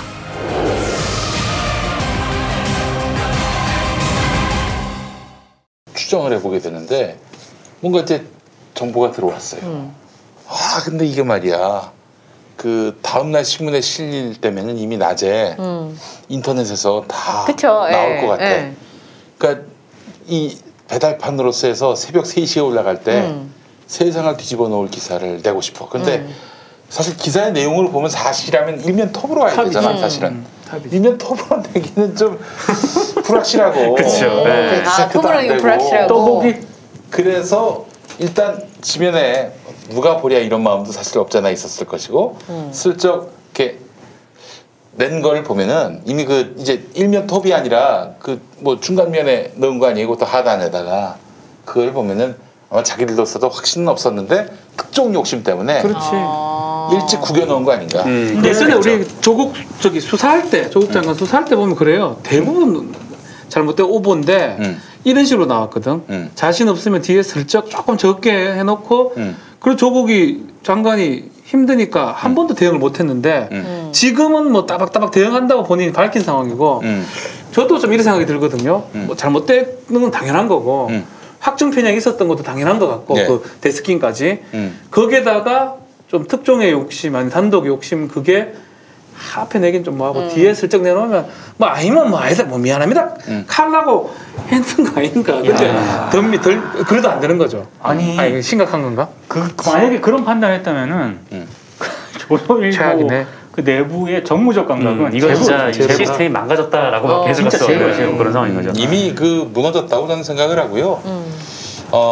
일단 아니면 말고고 그리고 무엇보다도 잠시간에 지금 이제 언론사의 가장 큰 문제가 뭐냐면 요즘 언론들 어그로가 진실보다 더 중요한. 그렇죠. 어그로가 더 진실. 조회수 이런 것 때문에. 그렇죠. 어그로가 진실을 압도한 세상이 됐기 때문에 하여간 그게 가짜 뉴스가 돼서 개망신을 당하건 말건 논란이 되고 빈축을 사고 비난을 사더라도 어그로를 끌면 된다. 관심을 끈다. 그래서 지금 팩트보다도 어그로가 더 중요시 돼 있는 구조가 여기서 드러난 게 아닐까. 어떻게 확인도 안 하고 일단 기사를 쓸 수 있겠어요. 그리고 또 하나 이 사건을 보면서 느낀 게 문제가 딱 되니까 조선일보가 빗싹을 했다는 거죠. 빛의 속도로 삭제를 했다는 거죠. 쫄았다. 이거 확실히 쫄았다라고 생각할 수밖에 없는 게 손해배상 한다고 하고 조국 전 장관이 최근 계속해서 이제 언론인들을 가짜 뉴스를 생산하거나 아니면 그걸 유포하거나 아니면 너무 지나친 좀 악의적인 기사를 썼던 기자들, 뭐 그리고 유튜버들 지금 다 고소고발을 하고 있잖아요. 여기 관련해서 이제 본인들도 쫄았다라는 생각이 좀 드는 거죠. 이게 하루 만에 바로잡습니다가 나오는 거는 사실 제 조선일보에서 좀 보기 드문 일이다라고 말씀을 드렸는데 이거는 뭐 우기면 우길 수 있는 거거든요. 나는 들었어. 뭐 의전원에 뭐 누구와 뭐 그렇게 얘기하는 건 나는 들었어라고 얘기할 수도 있고 법원 가서도 나는 취재원을 공개할 수 없습니다. 저는 들었습니다 할 수도 있는데 들은 걸 가지고 야 들었다 해도 만약에 들었다 인정을 해도 들은 걸 가지고 저렇게 쓰냐 기사를 말도 안 되는 거죠. 근데 그렇게 주장을 할 수가 있는 뭐 억지지만 그럴 수 있는 상황에서 하루 만에 이거를 이제 삭제를 싹 했다라는 것은 어쨌든 이제 본인들도 생각하고 저는 이번에 우종창이 8월인가 10개월 나왔잖아요 지금. 그것도 영향이 있을 거예요. 그거하고 맥락을 보면 사실은 예전에 어떻게 했냐면 허위된 잘못된 거를 기사화하더라도 취재 과정만 정말 그 정도 취재했으면 이 정도면 좀 오버라도 괜찮다. 그게 법원의 기준이었거든요. 그쵸. 이때까지. 근데 사실 우종창 때도 좀 바뀐 것 같아. 더더군다나 아까 말한 것처럼 취재원 뭐 보호한다고 얘기를 입을 막고 그냥 들었다. 이렇게 대응을 했을 때 그 두 사람 저는 기자 두 사람은 실형 사안 아닌가 생각이 들거든요. 법정에서. 이게 실형도 될 수 있어요? 저는 그래 봅니다. 뭐 이 정도 피해 줬으면 본인들이 확인한 게 정말 확인해가지고 그게 쓸 수밖에 없었다면 면책이 되겠죠. 근데 그런 상황 아닌데 거짓말하거나 밝히지 않는다면 저는 그런 가능성도 배제할 수 없다고 생각이 듭니다. 어쨌든 이런 상황에서 이게 조선일보가 기사를 많이 딱 삭제를 했는데 이럴 경우에는 좀 그 법적으로 좀 참작이 되는 부분이 있나요? 그걸 살리려고 한 거예요. 제가 봤을 때는. 그렇죠. 만약 이거 끝까지 남았으면 정말 실형 나와요. 그래도 비싸기라 그랬는데 비싸게 그랬는데 그것 때문에 이 두 기자는 아직까지는 뭐 나쁘진 않은 것 같아요. 이번에 삭제함으로써. 그래서 그 소송을 준비하는 이유도 있었을 것 같다라는 게 제 생각입니다. 그렇지. 그건 결국에는 우리는 나름대로 서울판에서는 서울판이 결정적인데 뺐고 인터넷판도 삭제했다. 나름대로 사과도 했다. 이런 식으로 해서 지금 이 재판에서 이런 식으로 해서 우리 처벌하면은 이거는 언론의 그 자유를 심대하게 침해한다. 그래서 비판과 견제의 기능을 위축시키는 그런 공익적이지 못한 이런 여파를 부를 수 있다. 이런 식으로 지금 돌파를 할 것 같아. 야, 내가 거의 만주 변호사 되지 않았어? 김용민 씨가. 네? 그러나 이거는 명백하게 사실을 확인할 수 있었음에도 불구하고 하지 않은 그리고 불성실도 있었고요. 그리고 기본적으로 이들이 사안의 중대성을 보면 일면이 아니라 후면에 배치한 걸 보면은 그 자신들도 이미 이 사실에 대한 고의 아니 고의 사실에 대한 어떤 자신감이 없었고 그렇다면 고의가 아니었겠는가 판단이 서는 거예요. 조국 교수가 뭐 대한민국 대표 형법학자인 만큼 요거 저 만만치 않게 대응할 거라고 생각합니다. 그리고 이게 좀 그 고의고 악의적이라고 생각이 드는 건 이 이전에 그 이런 기사가 있었어요. 그 의대생 91%가 거부한 의사고시 조미는 시험 본다. 이게 기사입니다. 뭐 시험 보면 안 되는 거예요? 그걸 이제 뭐 우리나라에 이제 발행 수가 가장 많은 이 언론이 좀 이렇게 한 걸 봐서 뭐 이것도 근데 뭐 신뢰받는 1등 신문사야 또. 기자들 사이에서만 조사를 하니까 기자협회 조사거든요. 기자들도 이상해진 것 같아. 아니 무슨 조선일보를 언제부터 조선일보가 좋아졌다고 좋아진 적 한 번도 없거든. 계속 퇴행만 했을 뿐이지. 근데 조선일보를 신뢰한다? 미친놈들 아닙니까? 어떻게 된 거예요? 이게 기자 집단 자체가 이게 다 어떻게 이상한 놈들이 들어가서 이렇게 된 건가? 신뢰할 수 있나요? 뭘 봐서 조선일보가 신뢰할 수 있나? 이런 일까지 생겼는데. 이런 상황까지 발생했는데도 조선일보가 신뢰할 수 있다? 이게 제정신이냐 이거예요. 나 참. 월급 많이 주면 신뢰합니까? 그 일도 얼마나 많이 시키는데요, 조선일보가. 말도 못해. 거기는 그 육아휴직 지금은 어떤지 모르겠는데 하여튼 제가 취재했을 때는 육아휴직 간 기자가 없었어요. 여기자도? 네. 야. 출산 휴가만 갔다 오고. 대단하네. 육아휴직 여자기자 쉽지 않아요. 그래요? 쉽지 않아요. 아니 애를 누가 키워 그러면? 그러니까 이제 그래서 이제 보통은 부서를 조금 뭐 이렇게 그 수건에 좀 덜 나오는 부서로 가서 이제 제 시간에 퇴근하는 것만으로도 그러니까 저는 그런 경우 꽤 많이 있었거든요. 그래서 부서장이 여자 기자 많이 받는 거 싫어해서 대놓고 막 나 싫다고. 왜냐하면 뭐 조퇴 많고 아이들 때문에 이제 급하면 연락을 뛰어가야 되잖아요. 애가 너무 어리면 근데 그게 싫다고 대놓고 하는 부서장도 전 여러 명 봤어요. 그래서 우리 부서는 왜 여자 기자만 많냐? 그 원서 쥐는 누가 안 키웠나? 그러니까 엄마 뱃속에 안 살고 그래요. 네. 쥐는 그 엄마 시켰나? 말도 안 돼. 최근에 많이 좋아지긴 했었는데 예, 그 아직도 그런 사고를 가지신 분들이 종종 있어요. 네, 알겠습니다. 자, 뭐 오늘 저 마무리하도록 할까요? 네. 박근 한번 더 해야 되지 않습니까? 그러니까. OBS 막전 마크. 막상 마크 아니고요. 막전 마크. 방송 시간에 얘기해야죠. 자, 유튜브하고 팟캐스트만 보십시오. 방송은 OBS 11시 목요일 11시 반입니다. 11시입니다. 막전 마쿠. 막전 마쿠. 예. 막걸리 아닙니다. 홍정욱을 생각하시면 되겠습니다. 칠막 칠자. 칠막 칠자. 아, 맞네. 홍정욱입니다. 홍정욱. 마약입니다. 우리. 그런 것도 잊어버린다고. 막전 마쿠. 네, OBS 막전 마쿠. 알겠습니다. 자, 지금 보니까 더 워룸 뭐 그 지금 하고 있는 모양인데. 네. 예. 빠졌죠, 사람들이? 응? 빠졌나요? 아니요, 우리 좀 10,000명이에요. 10,000명. 네. 자, 뭐 이쯤 맞춰줍시다. 뭐 또 개평을 줘야지. 네, 개평. 자, 그래요. 뭐 시간 나오시면 가서 보시던지. 보내드려야지. 워룸으로 가세요. 난 집에 가려고. 피곤해서. 자, 오늘 함께해 주신 우리 네 분 너무 감사하고 우리 박지훈 변호사님 감사합니다. 잘 되시길 빌면서 OBS 막전 마쿠 많이 구독해 주시고요. 예. 자, 관훈 라이트 클럽 모두 마치겠습니다. 다음 주에 뵙겠습니다. 감사합니다. 고맙습니다.